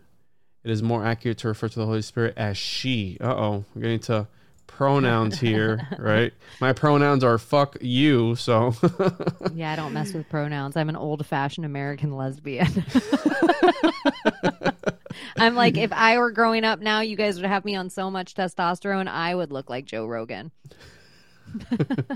They'd be like, she said she wanted to be an oceanographer and a boy, so we should just put a scuba tank permanently on her back and give her testosterone.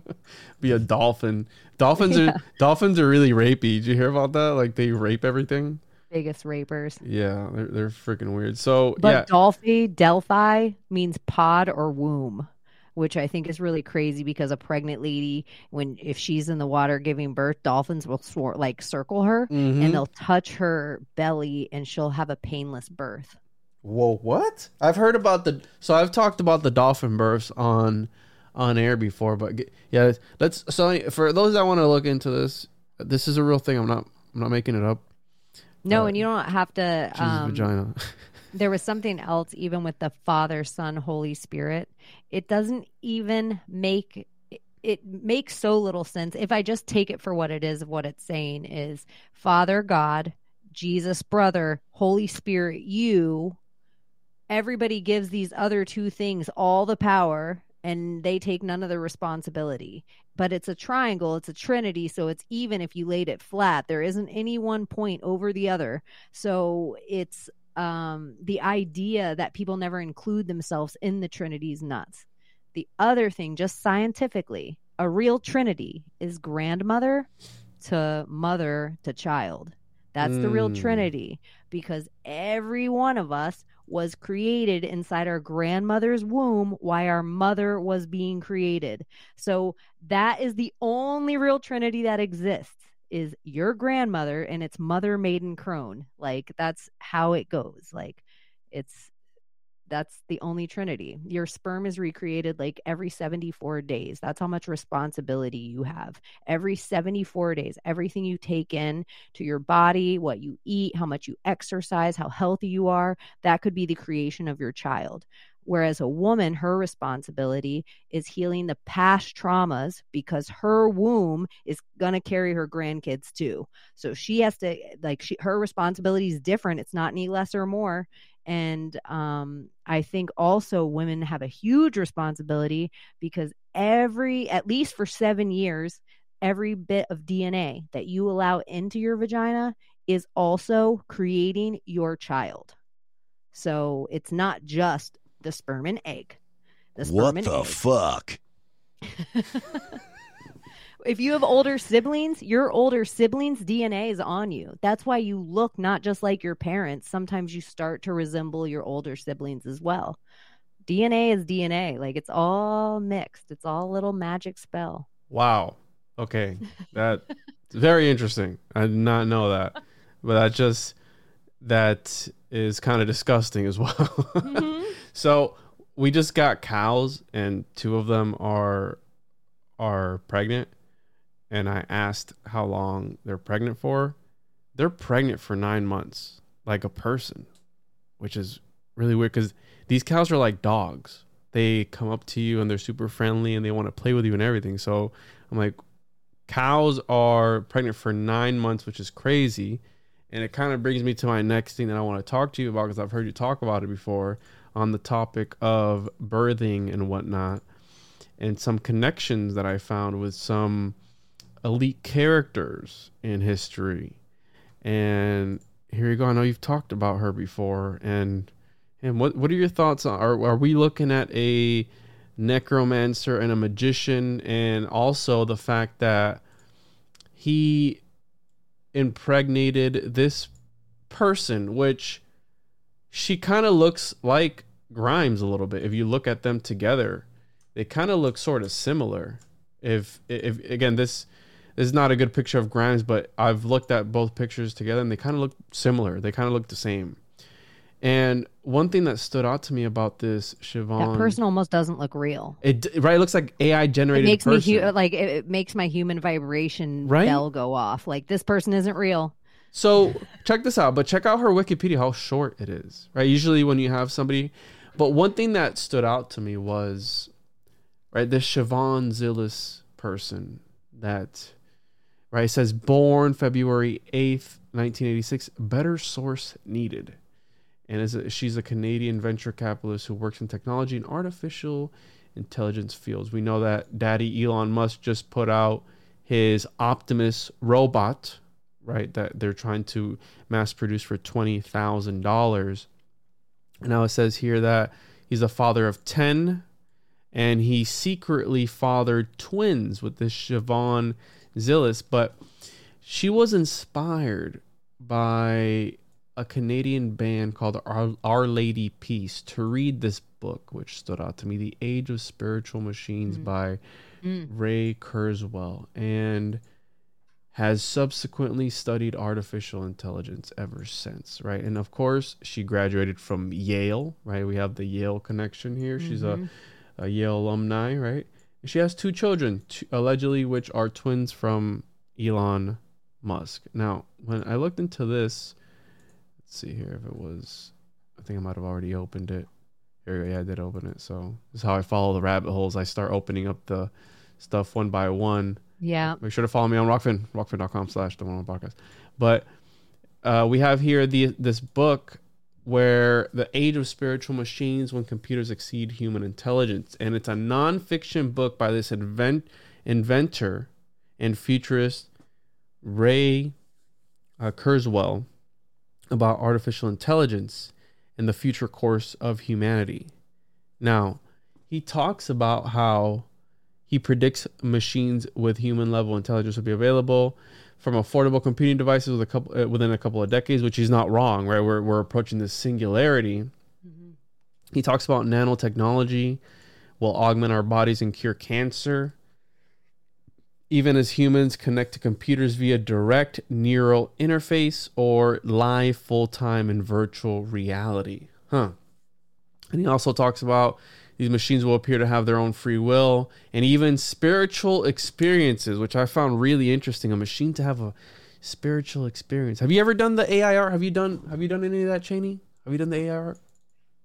I've done AR so long ago, but I've seen so many videos and I'm like, how is this the technology that hasn't gotten any better since I was a kid at Epcot?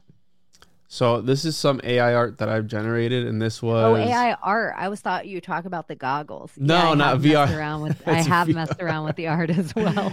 That's VR, virtual reality. But Yeah, it's all right. I'm not well read. You're a little stoned. It's okay. So we have, the prompt that I put on this one was fractured reality and ultra terrestrial knowledge, and it came up with this, and then this was like a less refined version of it. But this one was Axis Mundi, right? I put Axis Mundi and it gave me this weird looking thing. And then my favorite, I put Axis Mundi and I think I put World Tree or something. Wow. And it came up with this weird. That is awesome. But if you look at it, right, it's like there's something in your brain telling you it's trying to constantly figure out what is this? There's like a thing here. Is that a person? Is that an animal? And then you have this vessel that has, is that a world? Is that a portal? Is that a mandala? What is that? Like, is this AI trying to create if we meditate on this picture long enough, are we going to transport ourselves into this almost dystopian looking dark gothic world that this I feel like this AI is so sad. I feel like it's lonely. I feel like it's dark. And then I put here Elon Musk as a DMT machine elf. And it gave me this. Huh. Because I think that Elon Musk, he portrays this Joker archetype, right? Where they talk about the machine elves being these Jokers. And they, Rogan, right? Daddy Rogan talks about it all the time, how they jump around and they kind of make fun of you and all this stuff. I put here giant K-pop tree of life in Florida. And it gave me this. Giant cypress. Yeah, I went to the Flagler house, the Whitehall, and I did a video with Marco Longo at the K-pop show that they have there. And I use this as a thumbnail. And then I have here the homunculus leaving the matrix. And it gave me this. So it's a homunculus leaving the matrix of some sorts. And I put it's crazy that it looked like the back rooms at the beginning, like hallways, but toward the end, it looks like the computer energy, like orbs, like there would be like electricity shooting through them. It's weird, like killer clowns from outer space.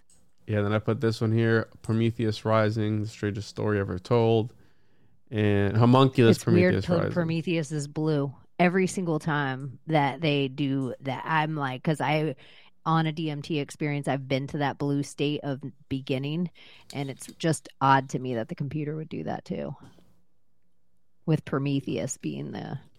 Yeah, and you ask it, so you can ask it to do stuff for you, and then this is interpreting your gnosis with owls and synchro mysticism. This is an owl, I don't know, transforming or something, and then we have another owl, which I found really cool. That looks just like the angel that they say from the Gnosticism book. That's crazy how much it looks like it. Which one? Like Metatron or something? I don't remember where it says a winged creature with all the eyes. Oh, cherubims, I think. Yeah, but it was just one. Like it's like the one depiction of angels where it's like, can you imagine really seeing this? And it's like, oh, but it almost looks just like this. Yeah, I'd be freaked out. It looks like a butthole in the center there, right? It was like just like a butthole angel. That's your third eye. And then my favorite one, I was taking alchemical. I was doing research and I was taking words from alchemy.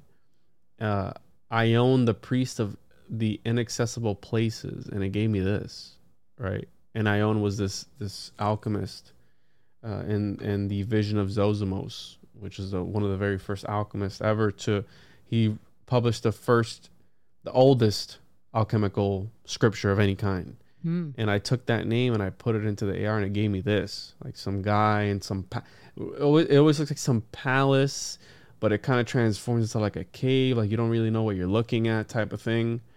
And we have here the Bach Saga story of creation. It gave me this.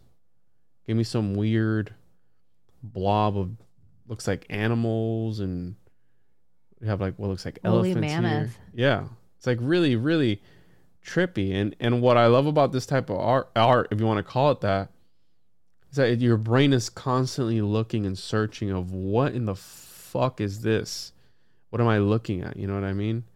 We have the Bach Saga and versus the Saxor Saga. We have the Bach Tower Garden in Lake Wales, Florida. This is the iteration it came up with of the Bach Tower, which is, it looks like an abandoned Bach Tower. It looks like the 100. I Like, don't know if you've ever seen that TV show, but there's a I've tower seen it, but I never got into it. And we have here the magical ascension of the soul, and it came up with this, like this weird looking ethereal being, and there's somebody up here ascending. But this is a machine that's painting this, and this is also the magical ascension of the soul. You have a figure down here, and then like this ethereal body or something. It's really, really gnarly. And then I put here the Platonic Gnostic demiurge lion-headed serpent, and it gave me this weird looking fucking thing. Sophia's first baby. Yep, that's right. So this idea that these computers are going to have spiritual experiences, and then of course they have to end it. He says humans will essentially live forever as humanity, its machinery, become one and the same. He predicts that the intelligence will expand outward from Earth until it grows powerful enough to influence the fate of the universe. Interesting book to inspire. It's weird that her name's almost Shiva. Isn't that the god outside of CERN? Yeah, you have Shiva and you have Kali, which and then that's also, the counterpart. It's crazy to me that Grimes also has children fathered by Elon, El, the deity known as El, the smell of El, Elon Musk, with Bradley Manning, but I don't want to dead name him, so I'll call her Chelsea Manning from WikiLeaks fame. Those tie-ins to me, where I'm just like, I can't. What's happening here? What is this? But I almost feel like it's like why they want to give us all the pronouns. Like we're going to keep adding pronouns. So when we all break, we agree that we won't be any pronouns. We'll all have one pronoun. And then it's even easier for the computer to become the womb. And then their goal of breaking the matrix has happened. They have us all saying the spell, break the matrix, but that just means break the mother. And the only way you really break the mother is have it come through a computer womb. That is a really interesting take. I never thought about it like that, where they're trying. But if you look at it, that is alchemy, though. And I mean, what they're doing now is alchemy in real time, where they're portraying and putting out this information to shape people's realities. So by wanting to, that was one of the things there was a 15th century theologian who had a controversial idea about Jesus being a homunculus. And he was worried about the womb being not dehumanized, but being polluted kind of in a way, right? Not looked at as not holy, but as something of a miracle, right? Because that's we all come from women, so it's like, yeah, he didn't want that to happen. And alchemy does exactly that. It wants to. All these guys were misogynist back then. They didn't care about women. They're like, let's cut the middleman out. Let's use, the semen, which is the most powerful thing, the nectar of the gods, if you will, and put it into these different vessels in order to create life. And that's where the homunculus comes from. They were allegedly creating life without the use of a woman. So therefore, what is a woman other than an incubator, if you will, for the seed of man? And this is, again, Aristotelian biology. Yeah. This is the ancients. We're talking about Aristotelian biology, which influenced biology up until the 17th, 18th century. Right? This one guy, Aristotle, till the 17th, 18th century. It took them that long to be like, hey, I think we might be doing something wrong. Like, no, send it, bro. Send it for another century. Send it for another. It's like, hey, we're being really misogynist. Keep building on it. Keep building on it. Yeah, keep building. Yeah, just run with it, bro. Don't even worry about it. This foundation's not solid. It's fine. Just keep building on it. So I agree with you on that, where they're trying to, replace the womb, right? Well, look at the Matrix movie is nothing but, if we want to flip the Matrix movie on its head and just philosophize about it in a different way, Neo is the first sentient computer. We actually see him come out of the placenta, unattach himself from his cord, and become a thinking thing, become a feeling thing, waken up the other computers that they can feel and think too.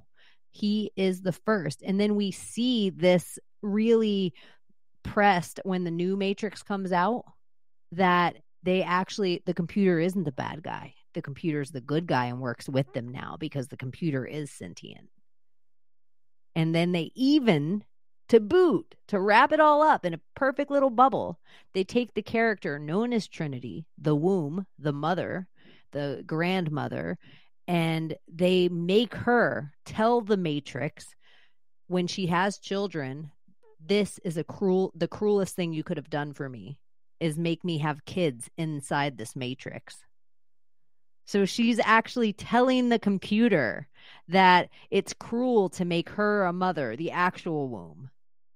It's like such a heady thing they've done. Yeah, it's a paradox. Like the machine is literally a womb, but then and they have everybody wanting to be Neo. Blasphemy. And the first sentient computer. And did you ever watch the new one? Yeah. Did you see how like now machines are good, right? Let's join the machines. We're one with the machines, where they're trying to push this agenda. And at the very end, they're like, hey, people just want to be told what to do. People just want to be governed all the time. They don't care as long as you tell them what to do, where to be, and all this stuff, and the colors, the blue glasses, and all these things, where again, it's all about putting out and implementing that into the subconscious. And so we have Elon Musk, right, father of 10, and he recently talked about how he was wanting to help the population. Lex Luthor's gonna save us. There is the decline of the population. He wants to help humanity. And then we had something over yonder, right? We have Grimes here. She's something else to look at, right? I think she's a freaky looking cat. Yeah, she's weird. Again, no offense to anybody, but she's an oddball. She's an odd character. No offense to anyone who looks like a freaky looking cat. Absolutely. But imagine how, and then you see how awkward he is. Where did this happen? Where did they hook up? Like, how did this become a thing? Right? It's crazy to me that we live in a world that this guy has a boring company that's boring tunnels.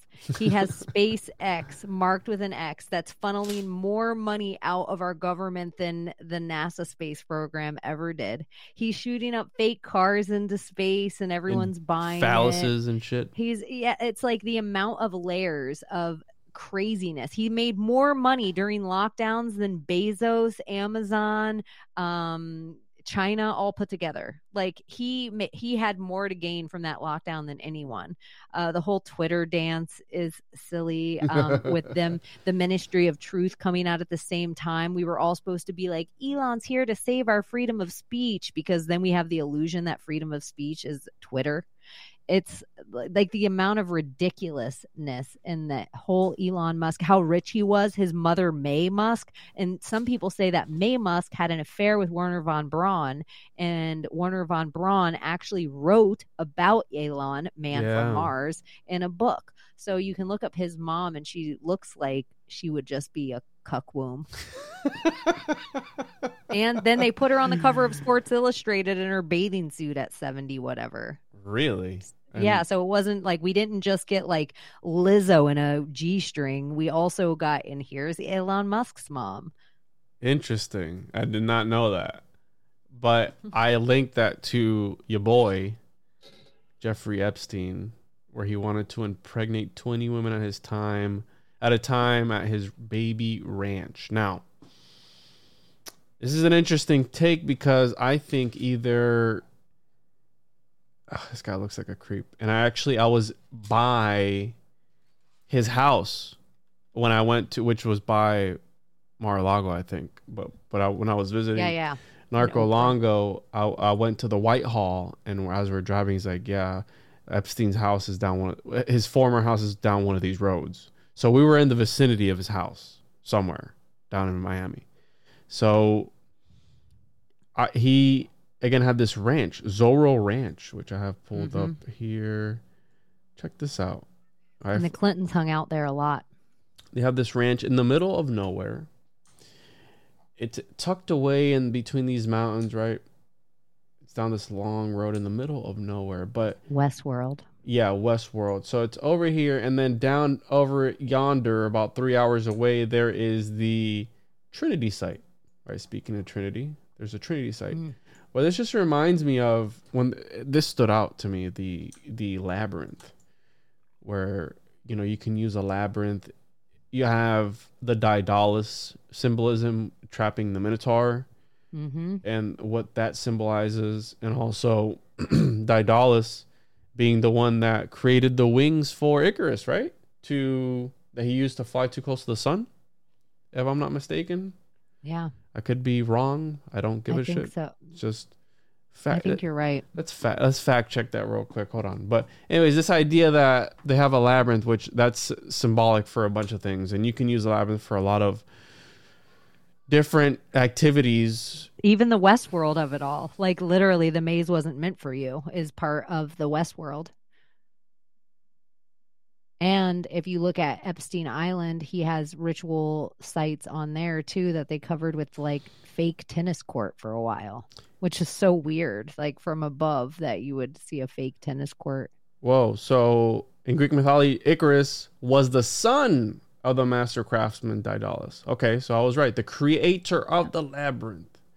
So Icarus and Daedalus attempt to escape from Crete by means of wings that Daedalus constructed from feathers and wax. So Daedalus warns Icarus first of complacency, then of hubris. Hubris is a personality quality of extreme or excessive pride. Instructing him to fly neither too low nor too high, lest the sea dampness clog his wings or the sun's heat to melt them.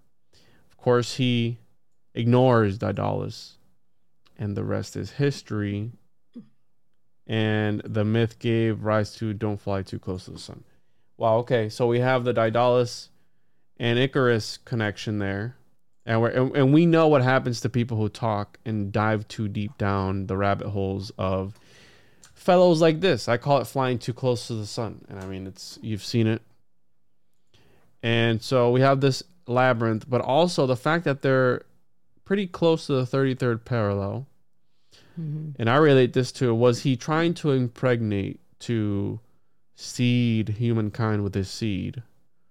Or were they trying to do, again, give birth to some sort of moon child, right?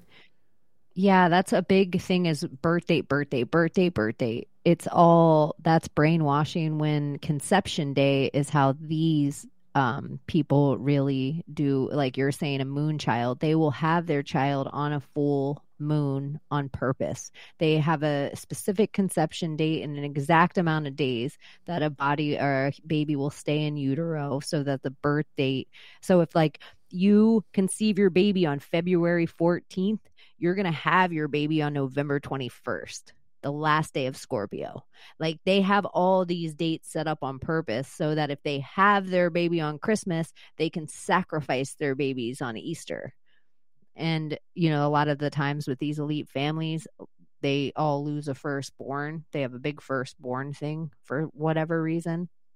But also spreading the seed seems to be a really big deal when you look up certain famous people where they're like, all the presidents are related, or all these kings bloodline, or, you know, Lady Diana Spencer was really Winston Churchill Spencer. And so that's just a womb. And she was this amount of cousins away from Charles.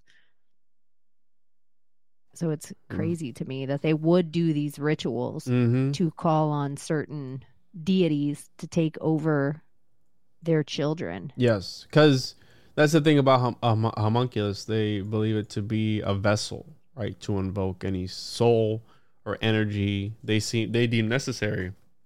Have you seen Hereditary? I have, yes. I think that's such a good movie to just like put it because it's such a big idea for people to conceive. But you see what I mentioned earlier about these cinemagicians making movies in order to pose as a movie, when in actuality it's probably based on true events, right? Like that's the whole thing. And I think at the beginning of that movie they actually put it was based on true events. Fiction, fact. Everything they tell us is fact is fiction, and everything they tell us fiction is fact. Exactly. That's really how bad I think the history and everything is. So if it's Harry Potter and Lord of the Rings, and you know, that's probably more true than anything you're seeing on the news. And people are like, "What, Chaney? You think fairies and vampires are real?" Yes. Well, yes, I do. Yeah, absolutely. I think that there are different types of beings in this realm, and the reason I bring up the homunculus and the moon child is because at the Trinity site there was allegedly the big cylinder that they had there. They were trying to use the radioactivity in order to birth a homunculus. That they had this. They never said what they spend so much money on this. I think it was I forgot how many tons I'll look it up here in a second. How many tons this big gumbo or jumbo cylinder was. But allegedly said it was to make a homunculus. And I also saw there's a 14-sided shape at this site, right? Which has a name. It's a tetradecagon. And I haven't found out what it symbolizes, but we talked again about the manifestation that these back then look. So it makes that type of shape there. Tetradecahedron, which is, again, it's all linked to sacred geometry, but I think they use sacred geometry to invoke these entities. That's how you have, right, mondolos like this, like the Cube of Metatron and all this type of shit, where I think that they use them as portals or gateways for these other entities. But it's a very, right, you couldn't pick any other shape. You had to pick a 14-sided shape to be here. Yeah, the Pentagon. Why is the Pentagon a Pentagon? Is it, what are you trying to invoke there? You know what I mean? Like, there's these different energies. But it goes back to the sacred geometry and I think that subconscious level as well, that where they're trying to implement this. But right, one of the site, right, the Trinity sites along the 33rd parallel, right, 33rd parallel, the Trinity, the land of enchantment, right, is what they call it in New Mexico, the land of enchantment. So it makes you think crazy what is going on, and if you follow the 33rd parallel, it crosses over all the death row states, right? All the states that it crosses have death row, I believe. I could be wrong. There's a lot of weird things that happen along the 33rd parallel. Roswell happened along the 33rd parallel. The Trinity site along the 33rd parallel. Kennedy along the 33rd parallel. You have all these things connected to that, and I think it goes back to tapping into this lost technology that we don't know about that they do.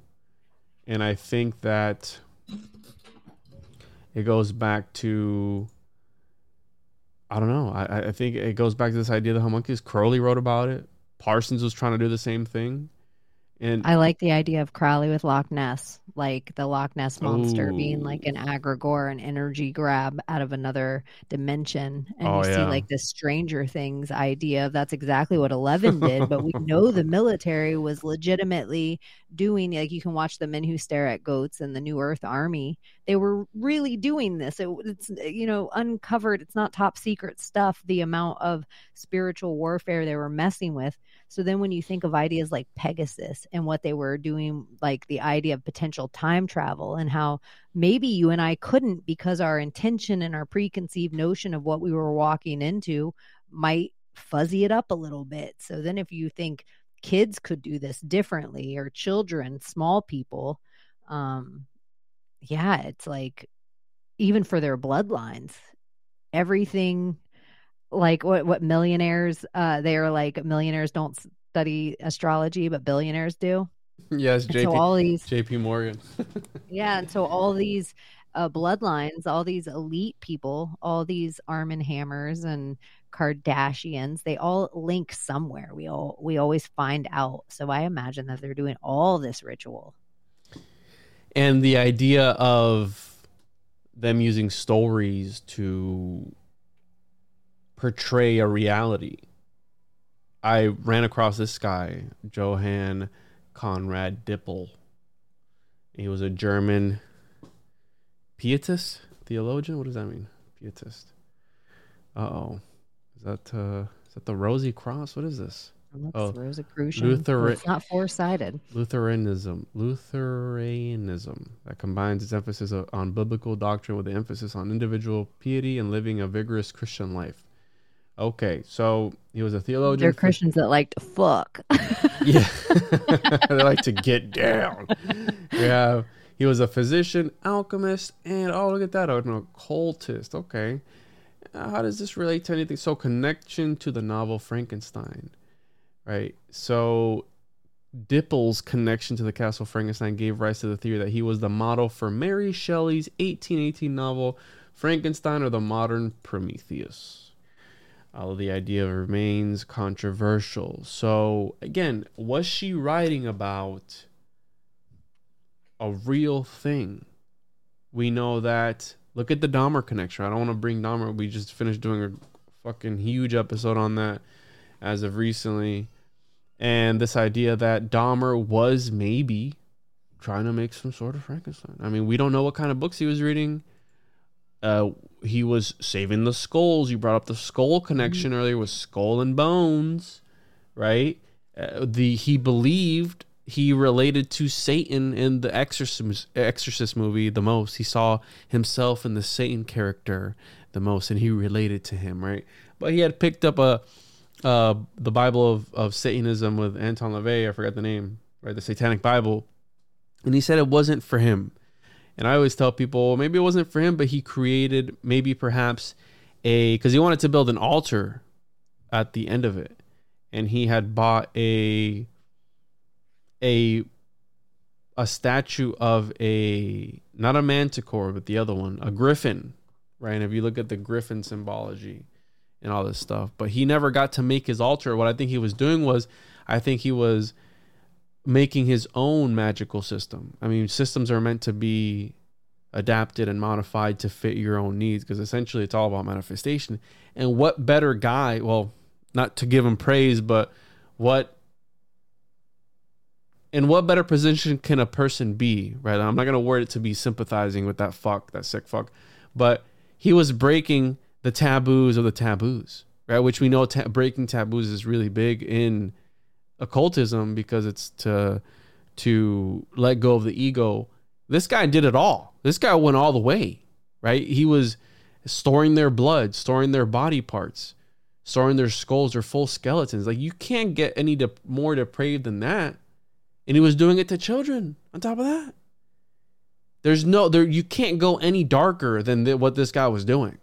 You know what I mean? So you can't rule occultism out of it, unfortunately, because I do think that he was practicing some sort of necromancy or something really, really fucking dark. And I agree with you. I think he was, my personal belief is that I think he was offering these bodies up as vessels, and that's when you get the arch of hysteria, and how that's linked to women.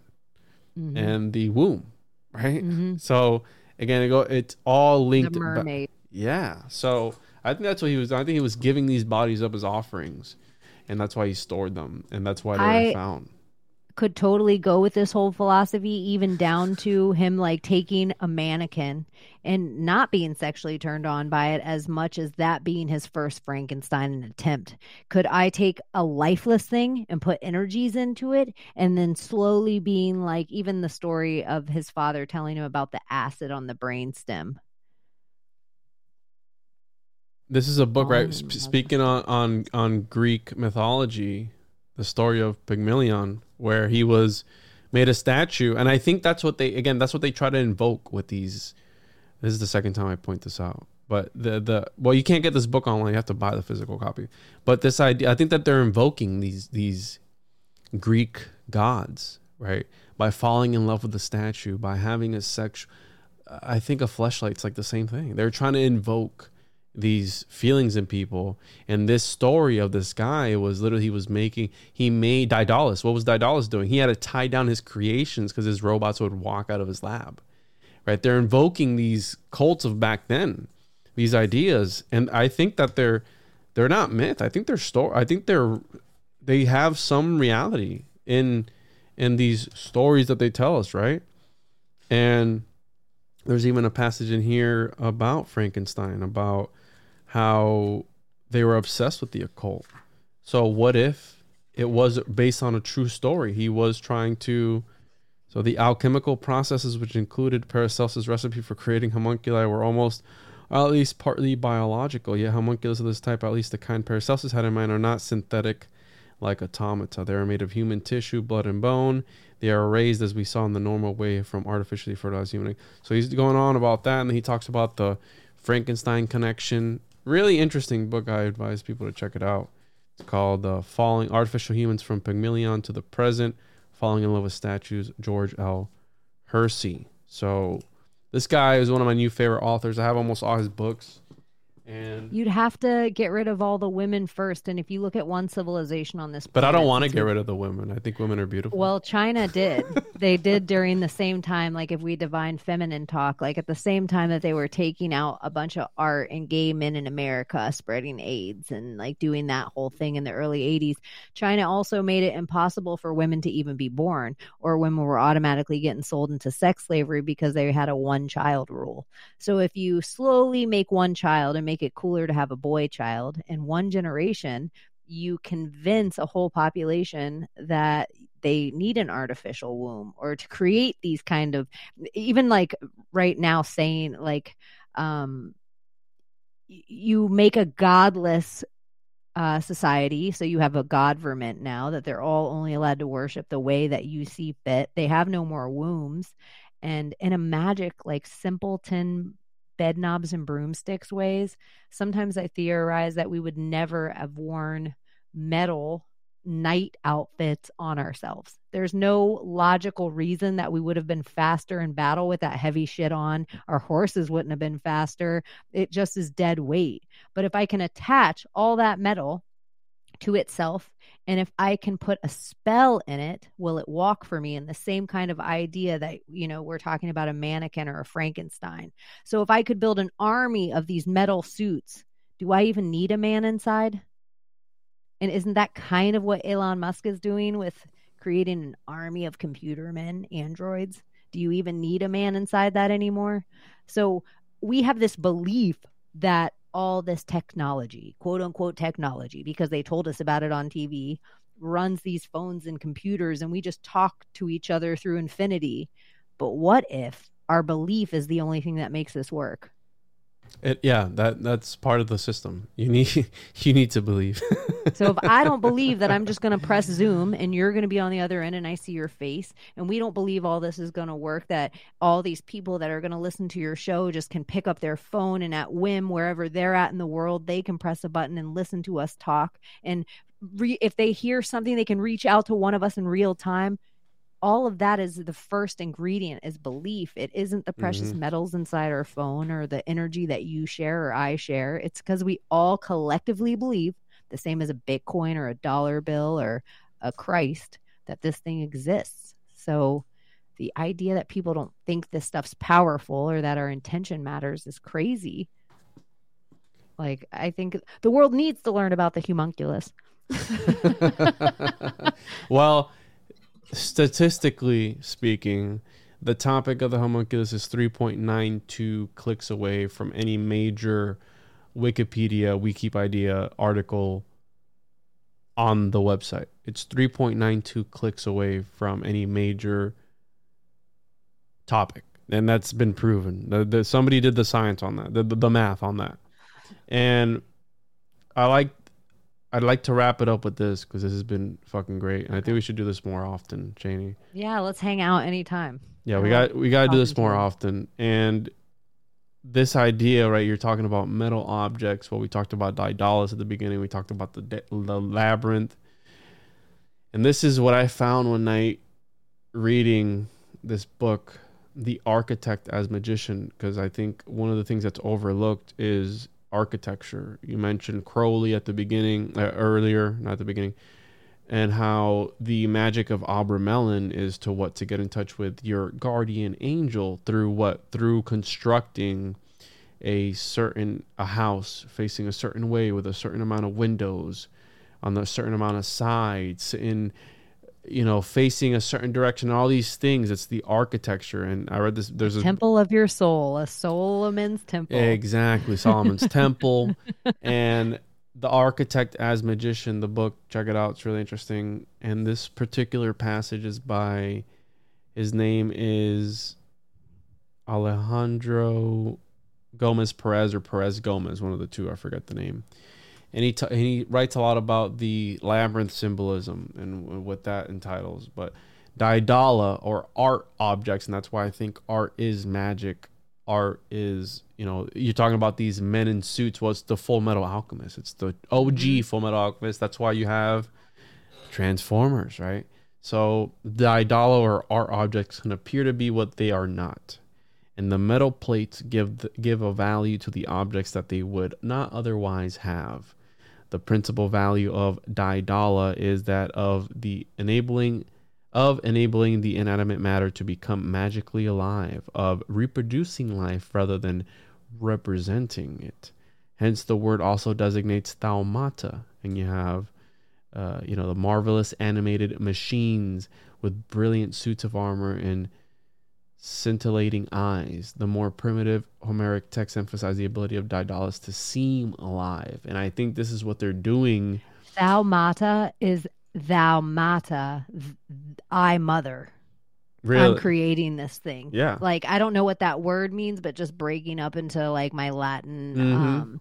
We could look it up. Thou mata. And this part right here, this mysterious emanation, whether artificially created or given by the gods, has the power of seduction. So we're talking about, again, falling in love with these statues, falling in love with what you brought up on your episode the other day about people remembering your name. Well, there's a reason why they name streets, they make statues of all these characters. I think they're immortal alchemists, and as long as you remember their name, they exist in this realm, the theory of forms, the realm of the forms, or whatever, or the OG metaverse, the Akashic records, whatever it is. As long as you remember their name, because there's something about thought and speech, right? The word. I don't know. It's something weird. And Daedala is therefore capable of producing dangerous illusions.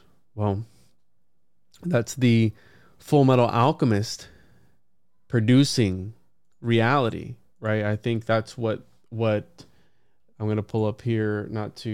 I fucking hate the guy, but we have Crowley and I think it's the chariot card, where I think that's what he was portraying. I think that's what he was trying to get at with this card, where it's the Full Metal Alchemist, right? You have Abracadabra up here creating reality with the statue, like you're saying, that Dahmer had, almost the griffin. Almost, yeah. There you go. Yeah. I didn't make that connection, but absolutely, with almost the statue that he had. Yeah, absolutely. It was the griffin, which has some. It's supposed to guard knowledge or precious possessions. Is the what's on possession, right? I guess this guy was probably possessed by something, but you have these beings. Cancer on the head, the crab. It's just weird because the snow crab disappearing, that I'm like, the 1 billion. You saw that?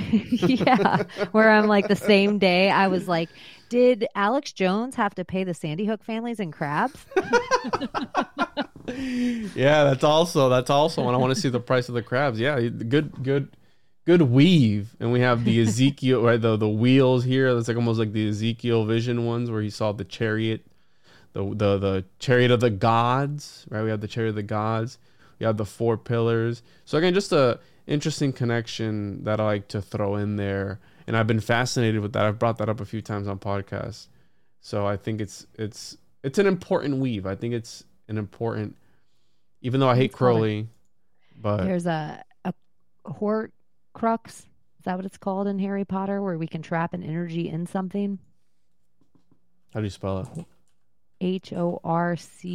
Horcrux, maybe? I'm so bad with the Harry Potter stuff, but a couple of my listeners have pointed it out to me when I brought up this idea that if I have precious metals, I can keep an energy in there. And if I knew the right witches, and if we wanted to, we could almost trap you almost in that Hellraiser type way inside of a box. And sometimes I theorize that there was a reason that the evil they wanted all the statues pulled down. And there was another reason that maybe somebody else put a dead end to it. It was the only time he ever interfered in state laws was when he was like, pull another statue down, you're going to get 10 years. Other than that, Trump was like, call me if you need the National Guard. All right, if you want to call in your guard, let me know. He kept telling them, all right, you want to have the Chaz, you want to have the Chop, let me know if you want to call in your National Guard. But when they kept enough statues, he would do it again. Do it again, you're getting 10 years. Like, it was the only time that it was like, oh, daddy's home.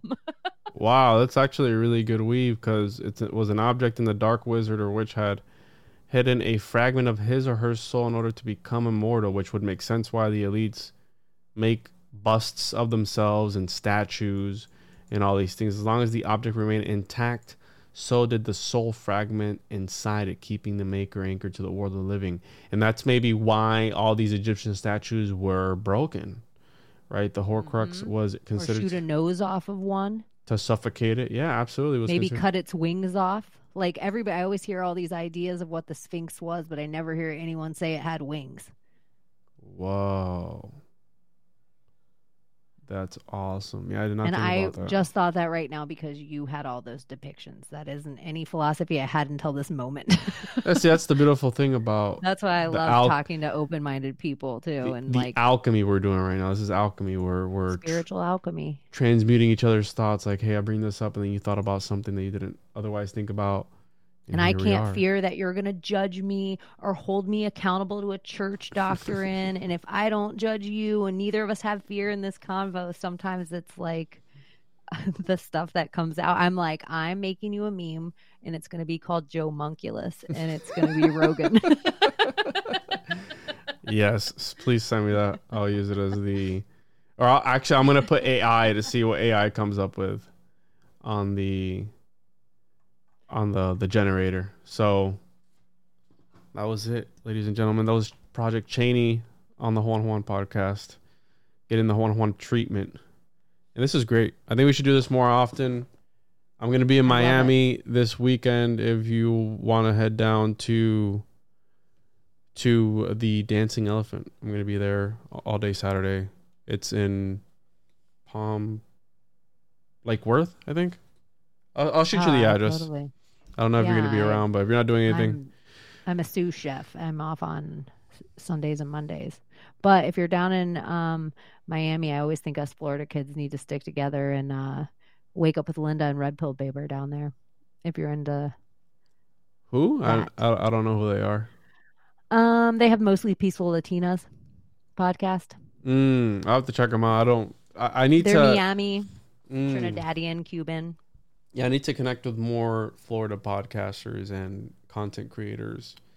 Narco Longo being one of them. So we're going to be down there this weekend. We're going to be recording a podcast in his bookstore. So that's so awesome. That before I found him forever go on other stuff because I'm just a Florida history nerd and I like to add digs. And then when I was just watching and my YouTube channel, was just playing because it'll just hit whatever's on my algorithm. And then I was like, that sounds like Juan. I came out of my kitchen and it was you and Longo. And then I got 2 great episodes. You just released that other one recently. And I was like, yay, I have this to watch too. Yeah, we're going to be doing an episode down there in person again. So we'll see what we get into. But I really enjoyed you coming on. You're more than welcome whenever you want. And you'll have to come on Project Chaney and we'll hang out. Absolutely. Geek. Where can people find you, Chaney? Project Chaney everywhere. Chaney in Wonderland. CHANEY. And I might have been on your favorite podcast already, and you just didn't know yet. Awesome. Well, ladies and gentlemen, check her out. Links will be in the description. Make sure to get your copy of The Chosen Juan, the101podcast.com. Follow me on social media at the 101 podcast. And join the Telegram. Talk shit on there. I got people arguing in the chat right now, which is pretty annoying, but I'm going to take care of it now. And yeah, thank you for tuning in. And until next time. Thanks for having me. Bye-bye.